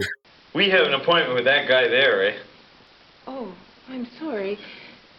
Mr. Elsinore passed away recently. Okay, you know his replacement, eh? Like the new boss? We made the appointment with him, eh? The day after he died, his brother Claude married his wife and took over the entire brewery. Pat, if you thought there was a thin connection between The Taming of the Shrew and 10 Things I Hate About You, you need to see Strange Brew, which is the most paper thin, wispy paper thin connection between Hamlet and this movie, which centers around the Elsinore Brewery and Uncle Claude, who and his sidekick Brewmeister Smith, played by the late great Max von Sydow, who are trying to take over the Elsinore Brewery, and who comes in? Good old Rick Moranis and Dave Thomas. So many great scenes. Probably the best scene in the movie is the one where Moranis drinks all of the beer. Yes. and blows up into this big fat guy, because otherwise they will drown in the vat of beer. So what do? Drink it all. What's your number 5, Fred Berman? So I put a movie. I haven't seen this movie in a long time. I'll be honest. I don't know if it holds up, but I remember when I saw it, I really liked it. And I think it's a really interesting movie, Men of Respect. Which is Aiello's in it, right? Yeah, John Turturro is in it. It's basically, is Aiello in it? No, it's Rod Steiger, it's Stanley Tucci, it's Dennis Farina, Peter Boyle. Oh, wow. And it's a modern retelling of Shakespeare's Macbeth. And John Turturro plays Mikey Battaglia, and his wife, Catherine Borowitz, plays Lady M. And it's, I remember seeing it way back when, and I really enjoyed it. Peter Boyle plays, Macduff. He plays, he's Mike Duffy. He's Mike Duffy. So he's from the Irish mob. I think that's his name. But they're having a shootout at the end, and Turturro's like, no man or woman born can kill me, because of the gypsy. And Peter Boyle's like, well, I got some news for you, Mikey. I was a cesarean section. That is not a line in it. That's a line in the movie. Absolutely. Yeah, that's a line in the movie. What else are you going to do if you're updating it? You can't. Yeah. You're not going to say I was from my mother's womb untimely ripped. You'd think it. I always enjoyed it, so I had to throw it on there. As I said before, my number 5 is 1989's Henry V, Kenneth Branagh's adaptation. You said it all beautifully, Pat. Everything from Derek Jacobi as the chorus in the beginning through that incredible St. Crispin's Day speech, which is so rousing, so moving, through the utterly disarming wooing scene with his real life wife, Emma Thompson. Branagh was like, he was this wunderkind, right? He was like Orson Welles in Citizen Kane mode. He was so young when he made this, and it's just so beautiful. Yep. And I actually think it's, and I love Kenneth Branagh. I think this is, for me, it's his strongest of his Shakespeare adaptations. It's the one I enjoy the most. I think all the others have diminishing returns for me to some degree. And then, all right, now the pendulum swings. So my number 4 is Looking for Richard. That's my number 4.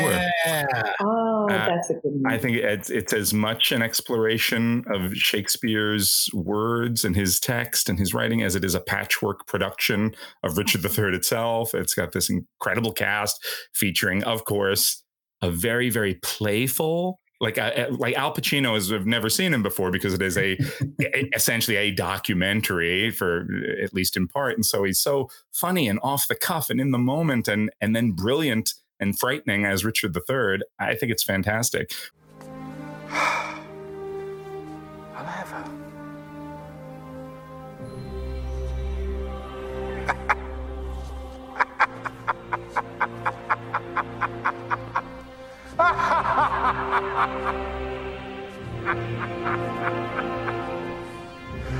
But I will not keep her long.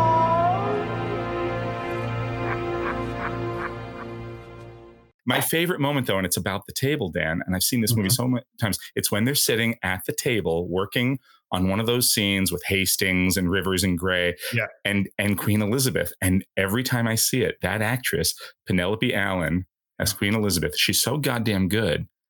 I cannot tell for a moment if she's acting Shakespeare or just arguing her point about the play with the other actors in the room, because she's so organic and she's so in it. And she's so that woman, both when she's locked into the Shakespeare text and when she's just trying to argue for her character's point of view, that I really am like, wait a second, is that? I always am like, is that Shakespeare? It's Shakespeare. Oh my God, she's in the scene. She's so real, but she's in the scene. It's just beautiful. My number 4, I got Ethan Hawke's Hamlet. There's a lot of strong feelings towards that. And I know, Jason, we've talked about it on this podcast. Yeah. I think I haven't seen it in a while, but man, I went into that. I remember maybe we saw it together. I don't remember, but I think we did. I really went in with very low expectations. I was always hit or miss with Ethan Hawke. I've really grown to respect. I've seen him do a lot of theater and I've really grown to respect him as an actor. I really think he's great. I just think the movie works. I think it's really honest. Sure does. Yeah, I understand everything. It's simple. It all works when it really shouldn't. You know, everything about it that you're like, wait, Bill Murray is Polonius? That doesn't what? That he was great, I thought. I thought so too. So touching. That, you know what? I've never really. He's the best I've ever seen.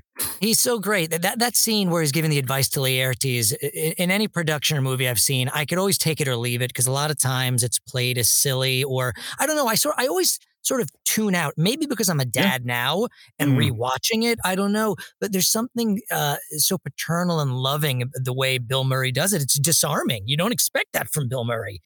Neither a borrower nor a lender be. For loan oft loses both itself and friend. This above all, to thine own self be true, and it must follow as the night the day. Thou canst not then be false to any man. Okay, now, yes, bloated. Yes, wildly imperfect. It's the Branagh Hamlet. For some reason, for a couple of reasons. Number one, I love the way that the Hamlet-Ophelia relationship is established in this one. Because the scene, he gives you the scenes between himself and Kate Winslet from sort of the flashbacks, so you see their relationship, and it's one of the only versions of that where the Get Thee to a Nunnery scene makes sense in my brain, and I've been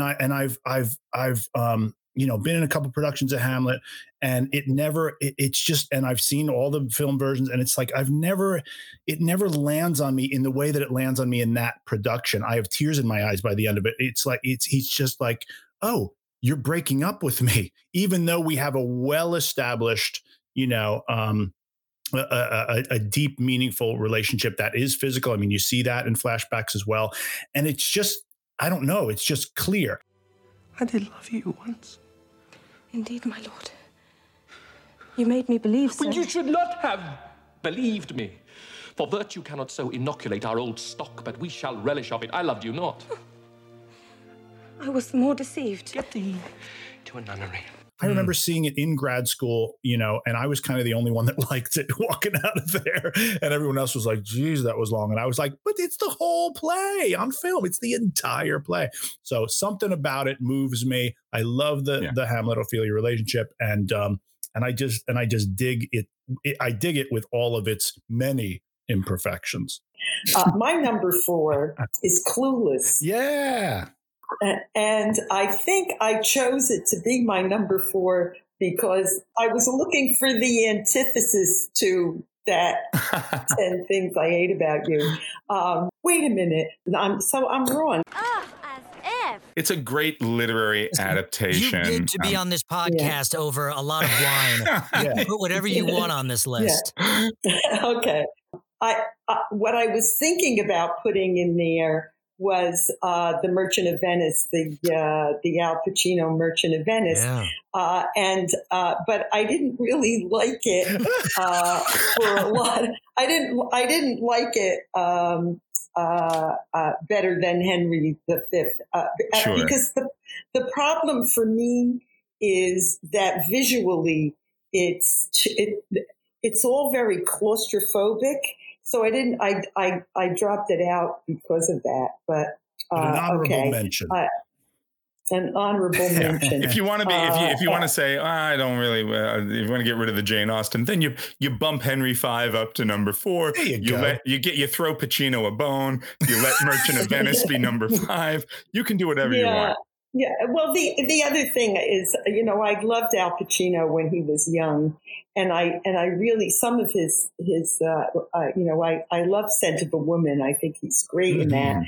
But he chews the scenery too much. He's going to be upset next time. I don't know what you're talking about, Pat. I don't know what you're talking about. He's probably listening right now. He's probably going to call in.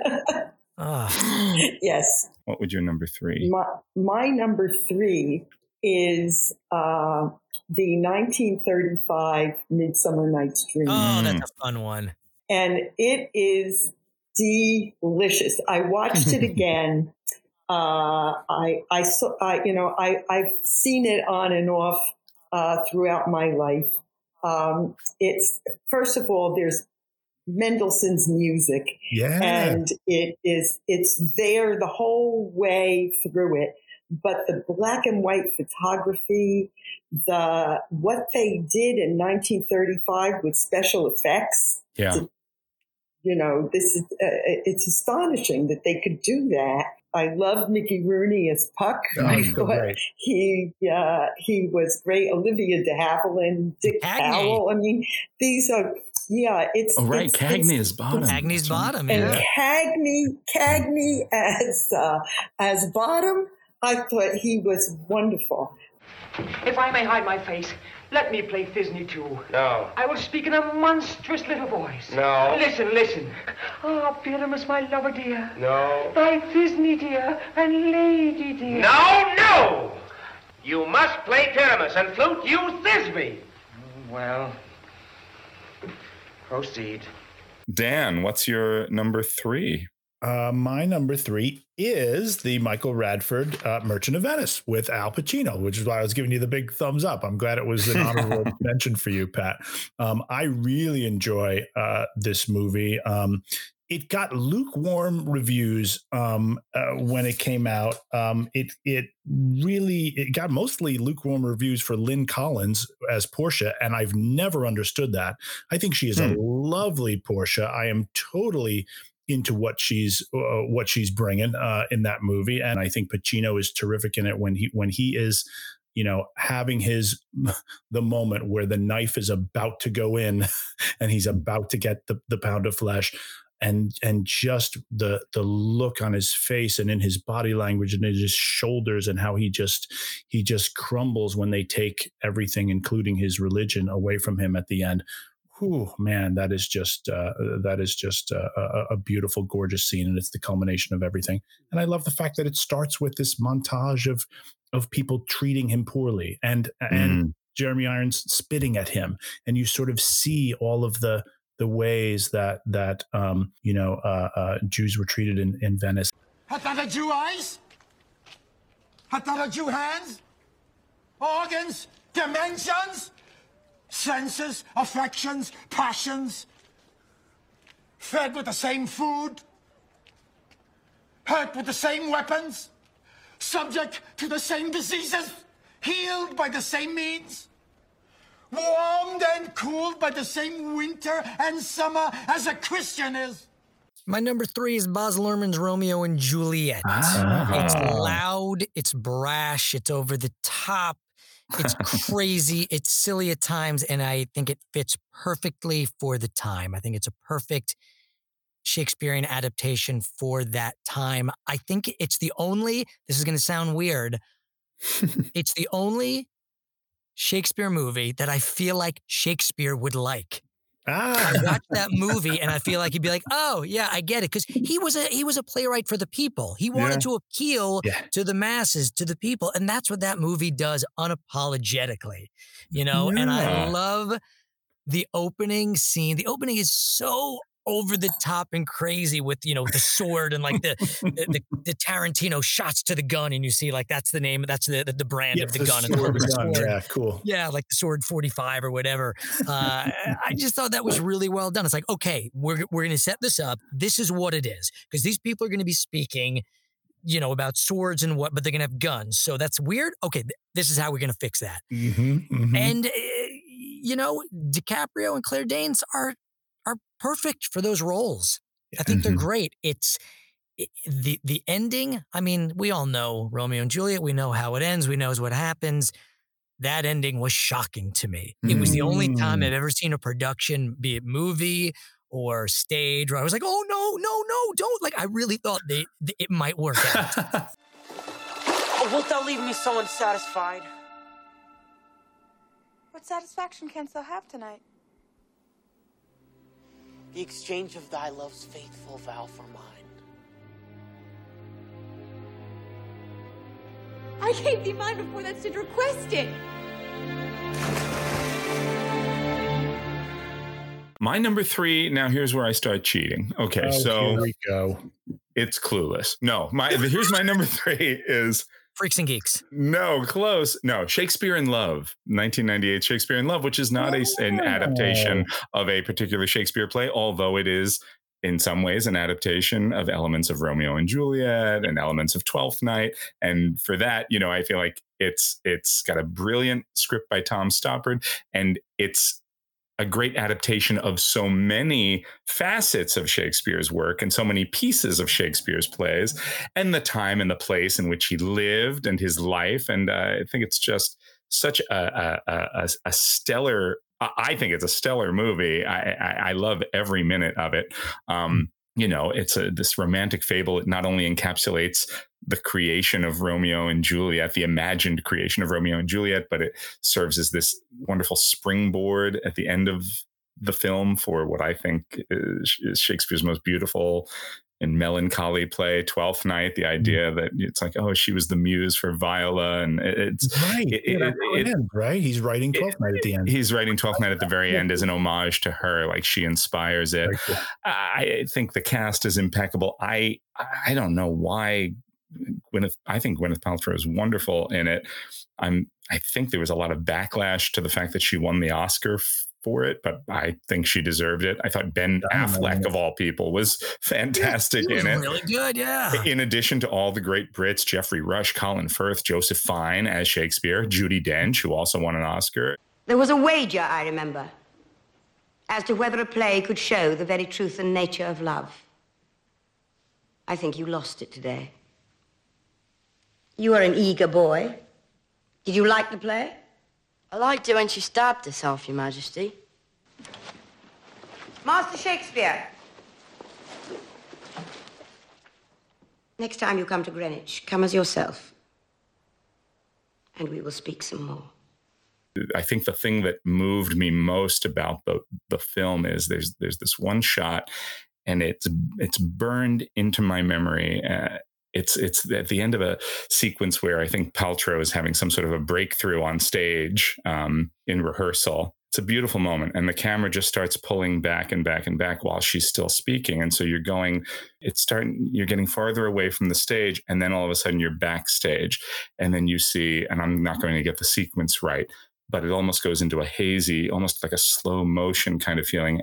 And there are two actors working on a sword fight, and there's someone else learning lines with a script, and somebody else is juggling and walking by. And it's just all the different people behind the scenes, working, prepping, getting ready, devoting their lives to this. And it makes me weep every time I see it. It has a power that no other single shot of a film does for me, I think. Wow. And I'm a huge fan of Shakespeare in Love. It's probably one of my top 10. It's probably one of my top 10 favorite just movies. Wow. So, have you seen Shakespeare in Love, Pat? It's my number 2. Oh, look at this. Snap. Snap. Jumping the gun.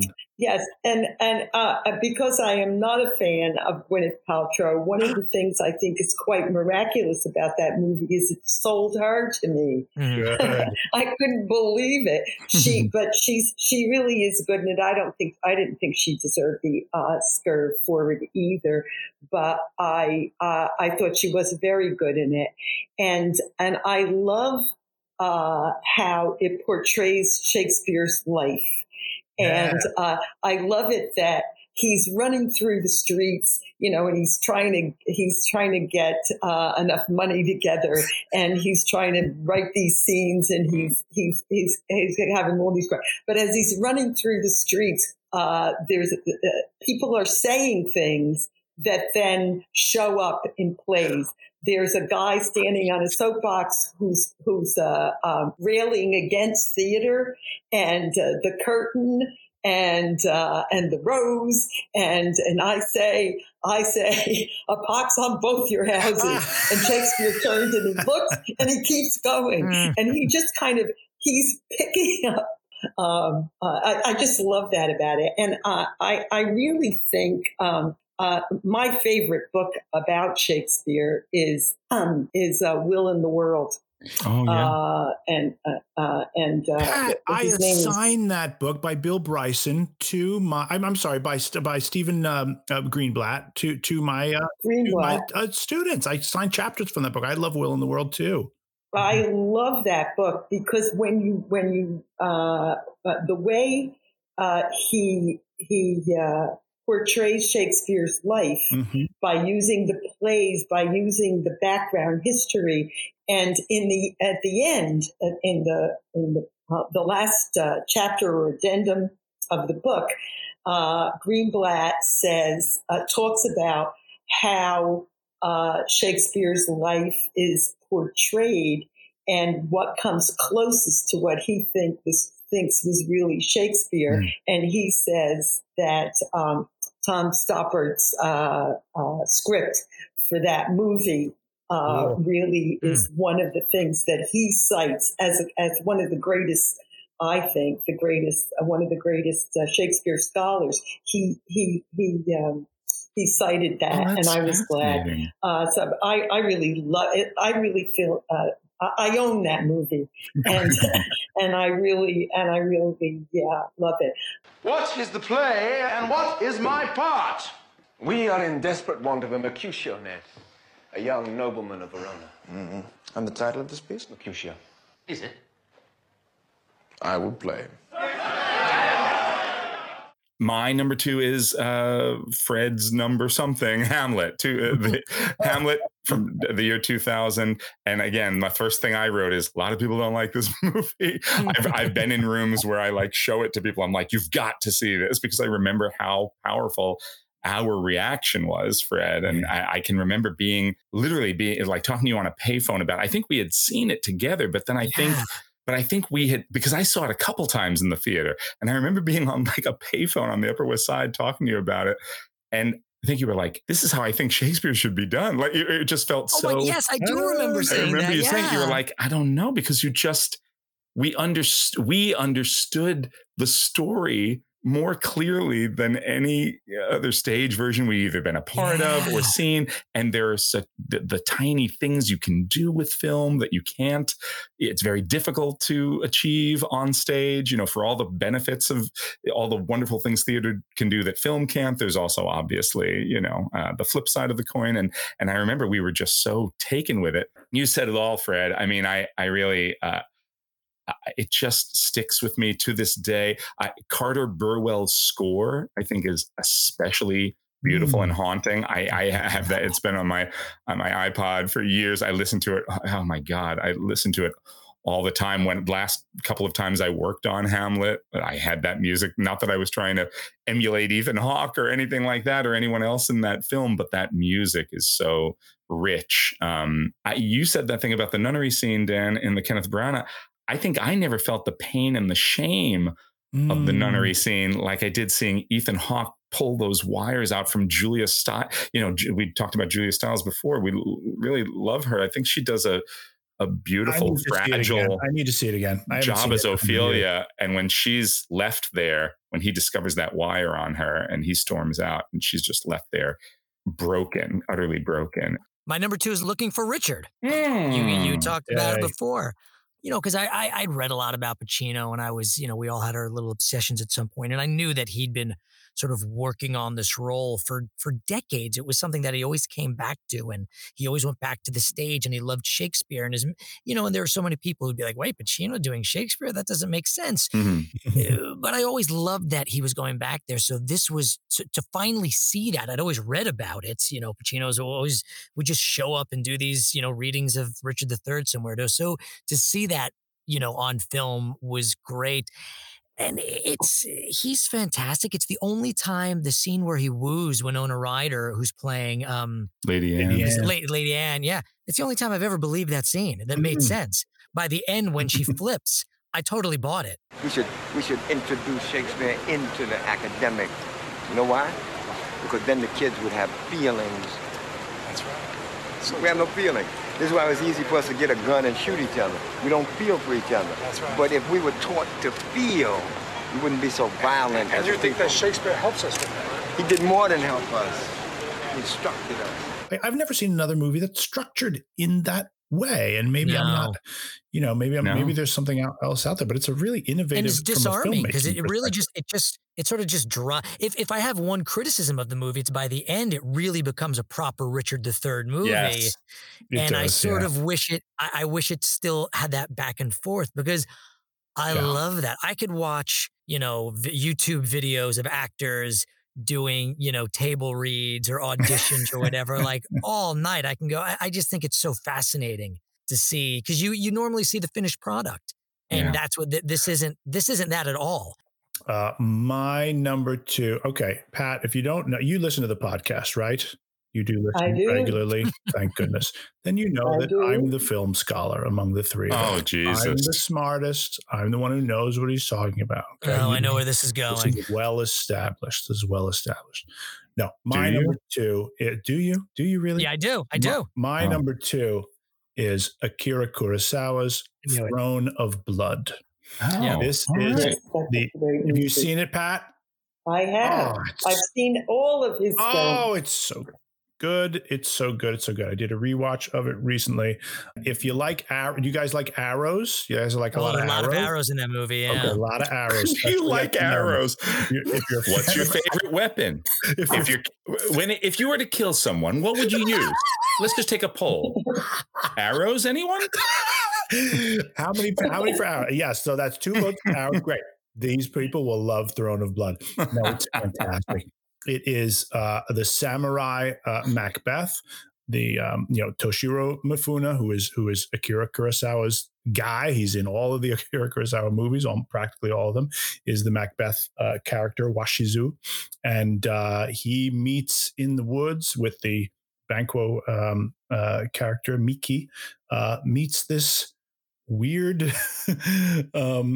woman in the woods who is at a spinning wheel, and she's all in white, and she's spinning this thread as she's telling them, you're going to be this, and you're going to run this fortress, and you're going to run this fortress, and then you're going to be everything, and your kids are going to be the next rulers.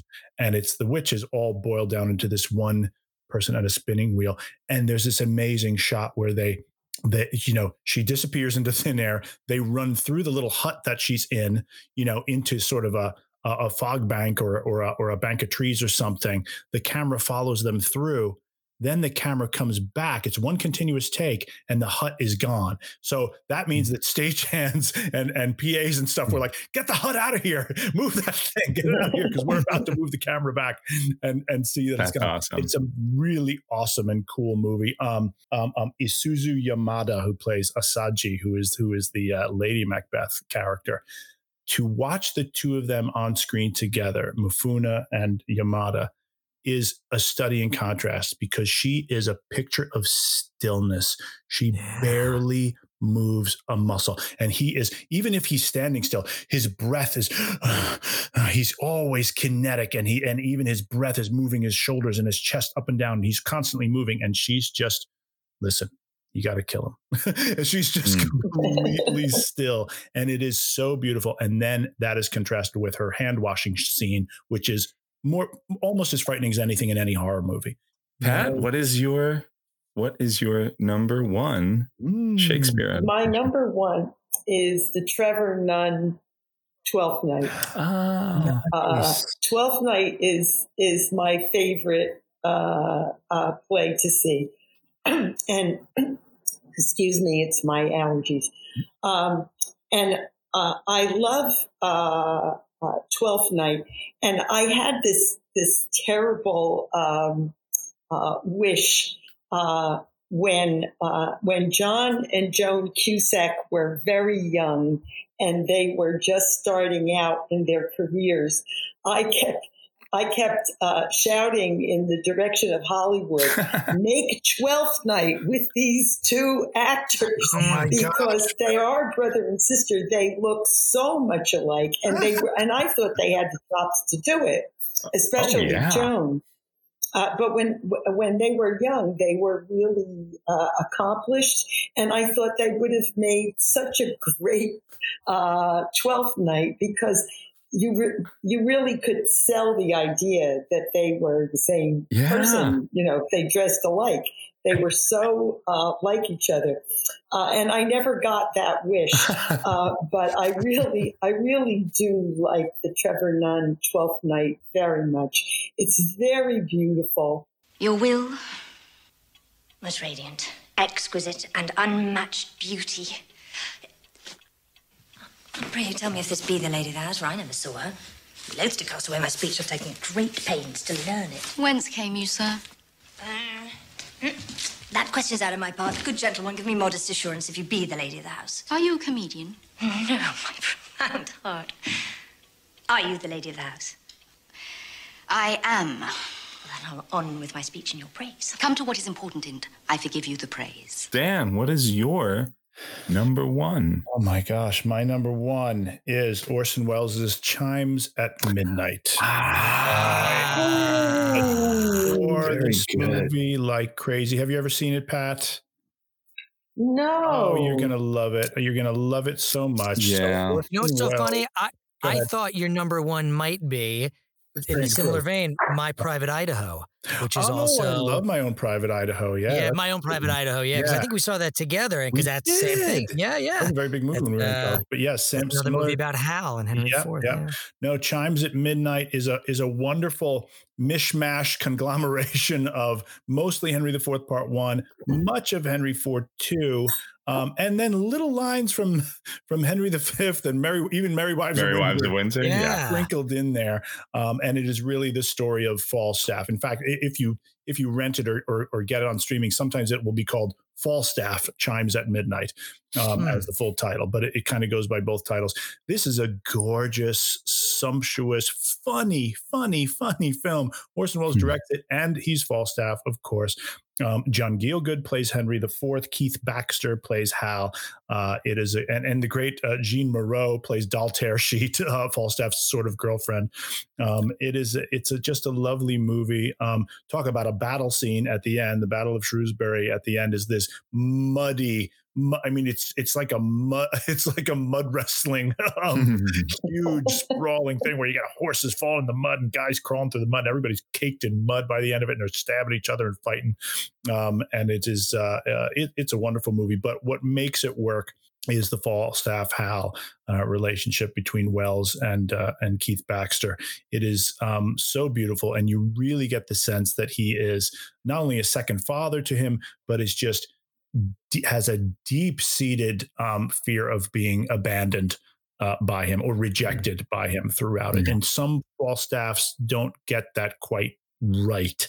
And of course, because it's Orson Welles, every 5 seconds you're going, wow, what an amazing shot. Wow, what an amazing composition. Wow, what an amazing, just a filmic innovation that he's putting out there, because he's always innovating. I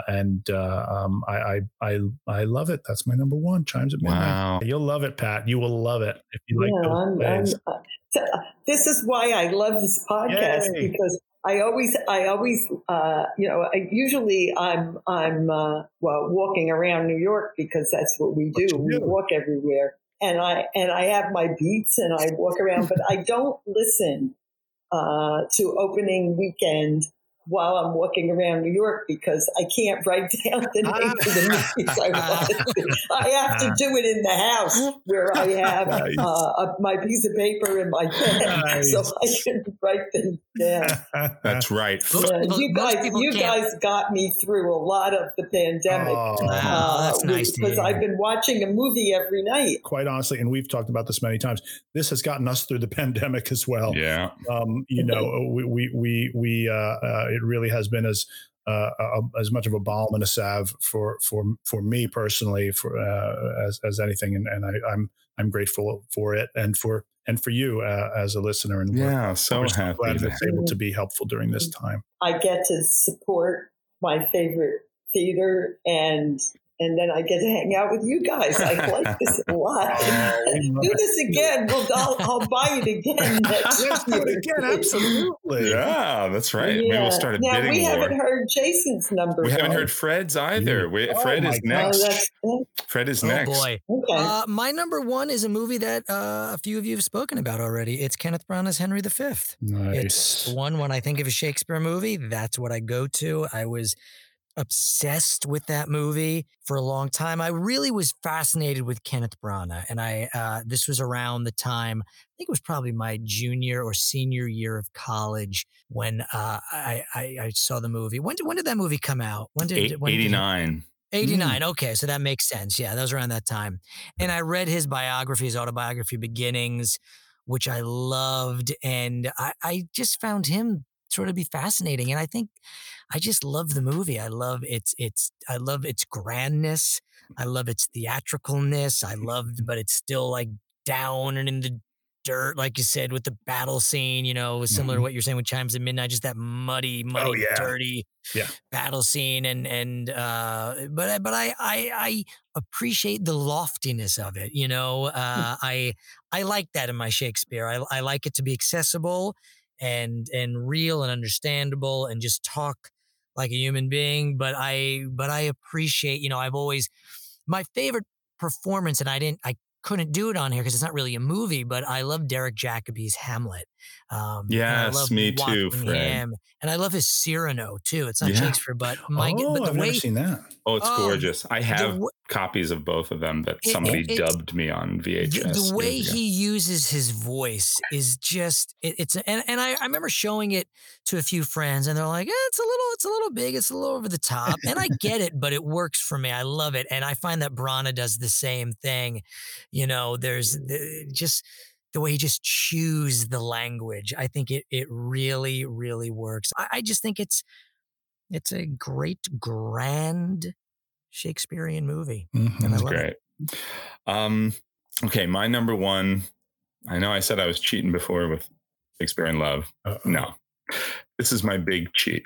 But like Fred with Freaks and Geeks during our back to school movie countdown, like Dan with Bill Bixby's Incredible Hulk TV series during the superhero countdown, I stand by this. Slings and Arrows. Oh my God. Yeah. Slings and Arrows. Over 3 brief, efficient, brilliantly crafted and plotted seasons, this Canadian television show is not only a fantastic adaptation of Hamlet, Macbeth, and King Lear, as well as elements of Romeo and Juliet, among others. But it's hysterical, heartbreaking, and a really nuanced look at the agony and ecstasy of being a theater maker in all its forms. And it's not just actors and directors, but stage managers and interns, even to the point, brilliantly, that the huge payoff of season 2, which I think is the best season of the series, is the triumph of the managing director of the theater, played by Mark McKinney, to rebrand and sell tickets to a younger audience. That is like the big heroic moment of 3 seasons of this show, that the stand up and cheer moment is that the admin guy, the managing director, has scored a win. Hannah! Richard? Oh, Jeffrey. They're young people out there gathering in the parking lot. Should I have Nahum chase him away? No. It's the answer to my prayers. No, I don't want to speak too soon. I mean, it's good. It's a good sign, right? Sure. No, Jeffrey. There are young people out there. And I have to give a special shout out, Paul Gross as Jeffrey Tennant. Isn't he wonderful? He's so good. And he is without a doubt my number 1 all-time man crush. You move over Paul Newman and Tom Selleck. Come on. Oh no, Paul Gross. He's magic. Gallion? No, he's gorgeous. Magic. Are you kidding? He is gorgeous. He's gorgeous. And so talented. Yes, and so talented. And I thought, Hollywood. Yeah. What? Why was he not a huge star? He should have been. I ask that. What happened to Paul Gross? My God. Why wasn't he a huge star? You're right. So good. He and the show in general, it just gets to the heart of what I love about Shakespeare's plays, his characters, the art form, the business, all of it. I could watch the entire series once a year from beginning to end for the rest of my life and be a very, very happy man. Call me superstitious or cowardly or weak, but I'll never play a character whose name one dare not speak. I'll play Hamlet in Doublet and Hose or either of the Dromios, but sorry, I won't play Macbeth. I'll play Richard III with a hump and a wig, or Henry VIII, that selfish pig, but sorry, I don't do Macbeth. It's a brilliant show, and sweet-natured in a way that Canadian. I just always think Canada's a better place. The people are better. There's something more. I don't know. There's something more wholesome about it, more purer. I don't know what it is. Why I say Strange Brew is still one of the best. Pat, thank you so much for joining us. Are you kidding? This has been so delicious. I really, I love being with you guys, and I love the discussion. And I have 2 sides of my card full of movies I will I'll watch, and I'll be thinking, and I'll be listening as time goes on for more of your wisdom about movies. Thank you. It's been just delightful to be with all of you. Thank you, Pat. Thanks so much for your support of the podcast and for Hudson Valley Shakespeare. Yeah. Thank you so much. Can't wait to see you live and in person again, and hopefully perform for you live and in person again soon. I know. I need that hug. Yeah. I'm waiting for it. Well, thank you so much again, everyone. Our guest, Pat King, also goes by the pen name Anna Maria Alfieri. She is a prolific author, and you can find out more about her work at www.annamariaalfieri.com. Thank you so much to our special guest, Pat King. Next week, we return with a look back at April 7th, 1989. And that weekend's 3 major releases, including Dead Calm, starring Sam Neill, Nicole Kidman, and Billy Zane. Major League, starring Charlie Sheen, Tom Berenger, and LA Law's Corbin Burnson. And The Dream Team, starring Michael Keaton, Peter Boyle, and Christopher Lloyd. Dan. Yes. What you got for us? How you going to take it out? Oh, snap. I think I have to attempt, at Fred's request, I have to attempt that Bare Naked Ladies song. I think so. I think that my favorite moment in 10 Things I Hate About You is when Heath Ledger sings I Love You, Baby, that song. But we'll attempt the 1 week song. and watch that crash. A and medley. burn. Yeah. Is this our first manualist medley? Oh no, he's done a few. Oh yeah. We've had a Okay. couple. I feel like I've done a couple, but I can't remember them.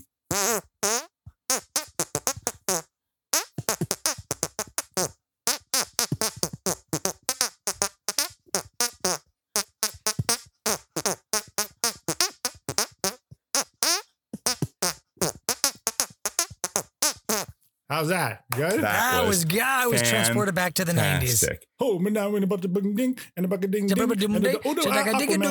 no, it was great. It was like an actual bare naked lady farted that in front of us, and it was beautiful. Beautiful. All right, let's do a little. Now, who's singing? This is the Four Seasons. 4 Seasons, right? 4 Seasons. Yeah. Little 4 Seasons. Frankie Valli. Yeah. No, actually, it wasn't the Four Seasons. This was Frankie Valli solo. Oh, was it? Okay. I believe. Maybe I'm Frankie wrong. Valli I by don't know. himself. All right, let's It was see. Heath Ledger. In my book, it was just Heath Ledger. Yeah, exactly. Doing it.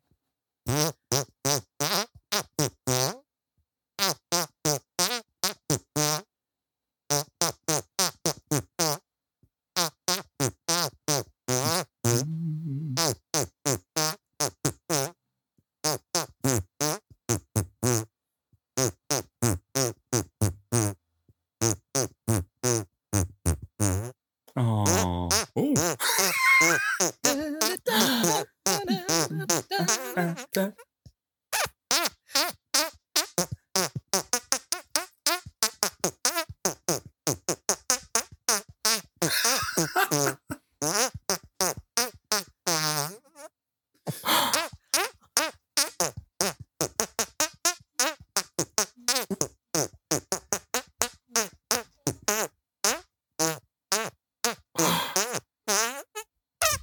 And then it repeats. Oh my God. Ladies and that's- gentlemen, our very own Jersey boy, Yeah. Dan, the manualist, exactly. Matisse. Oh, that is a Golden Sheila front runner right there. That was impressive. Thank you. Thank you, gentlemen. Impressive. I'm going to go ice my hands. Yes, once more. Once more. Into the breach. Dear hands. Oh, you bring it back to the shakes. Bring it back. Bring it back. That's what we do Boom. here. See you next week, everybody. The Opening Weekend podcast is produced by Jason O'Connell, Fred Berman, and Dan Matissa, with editing by Jason O'Connell and sound mixing by Fred Berman. Additional help and technical support provided by Ethan Duff. Thank you for listening.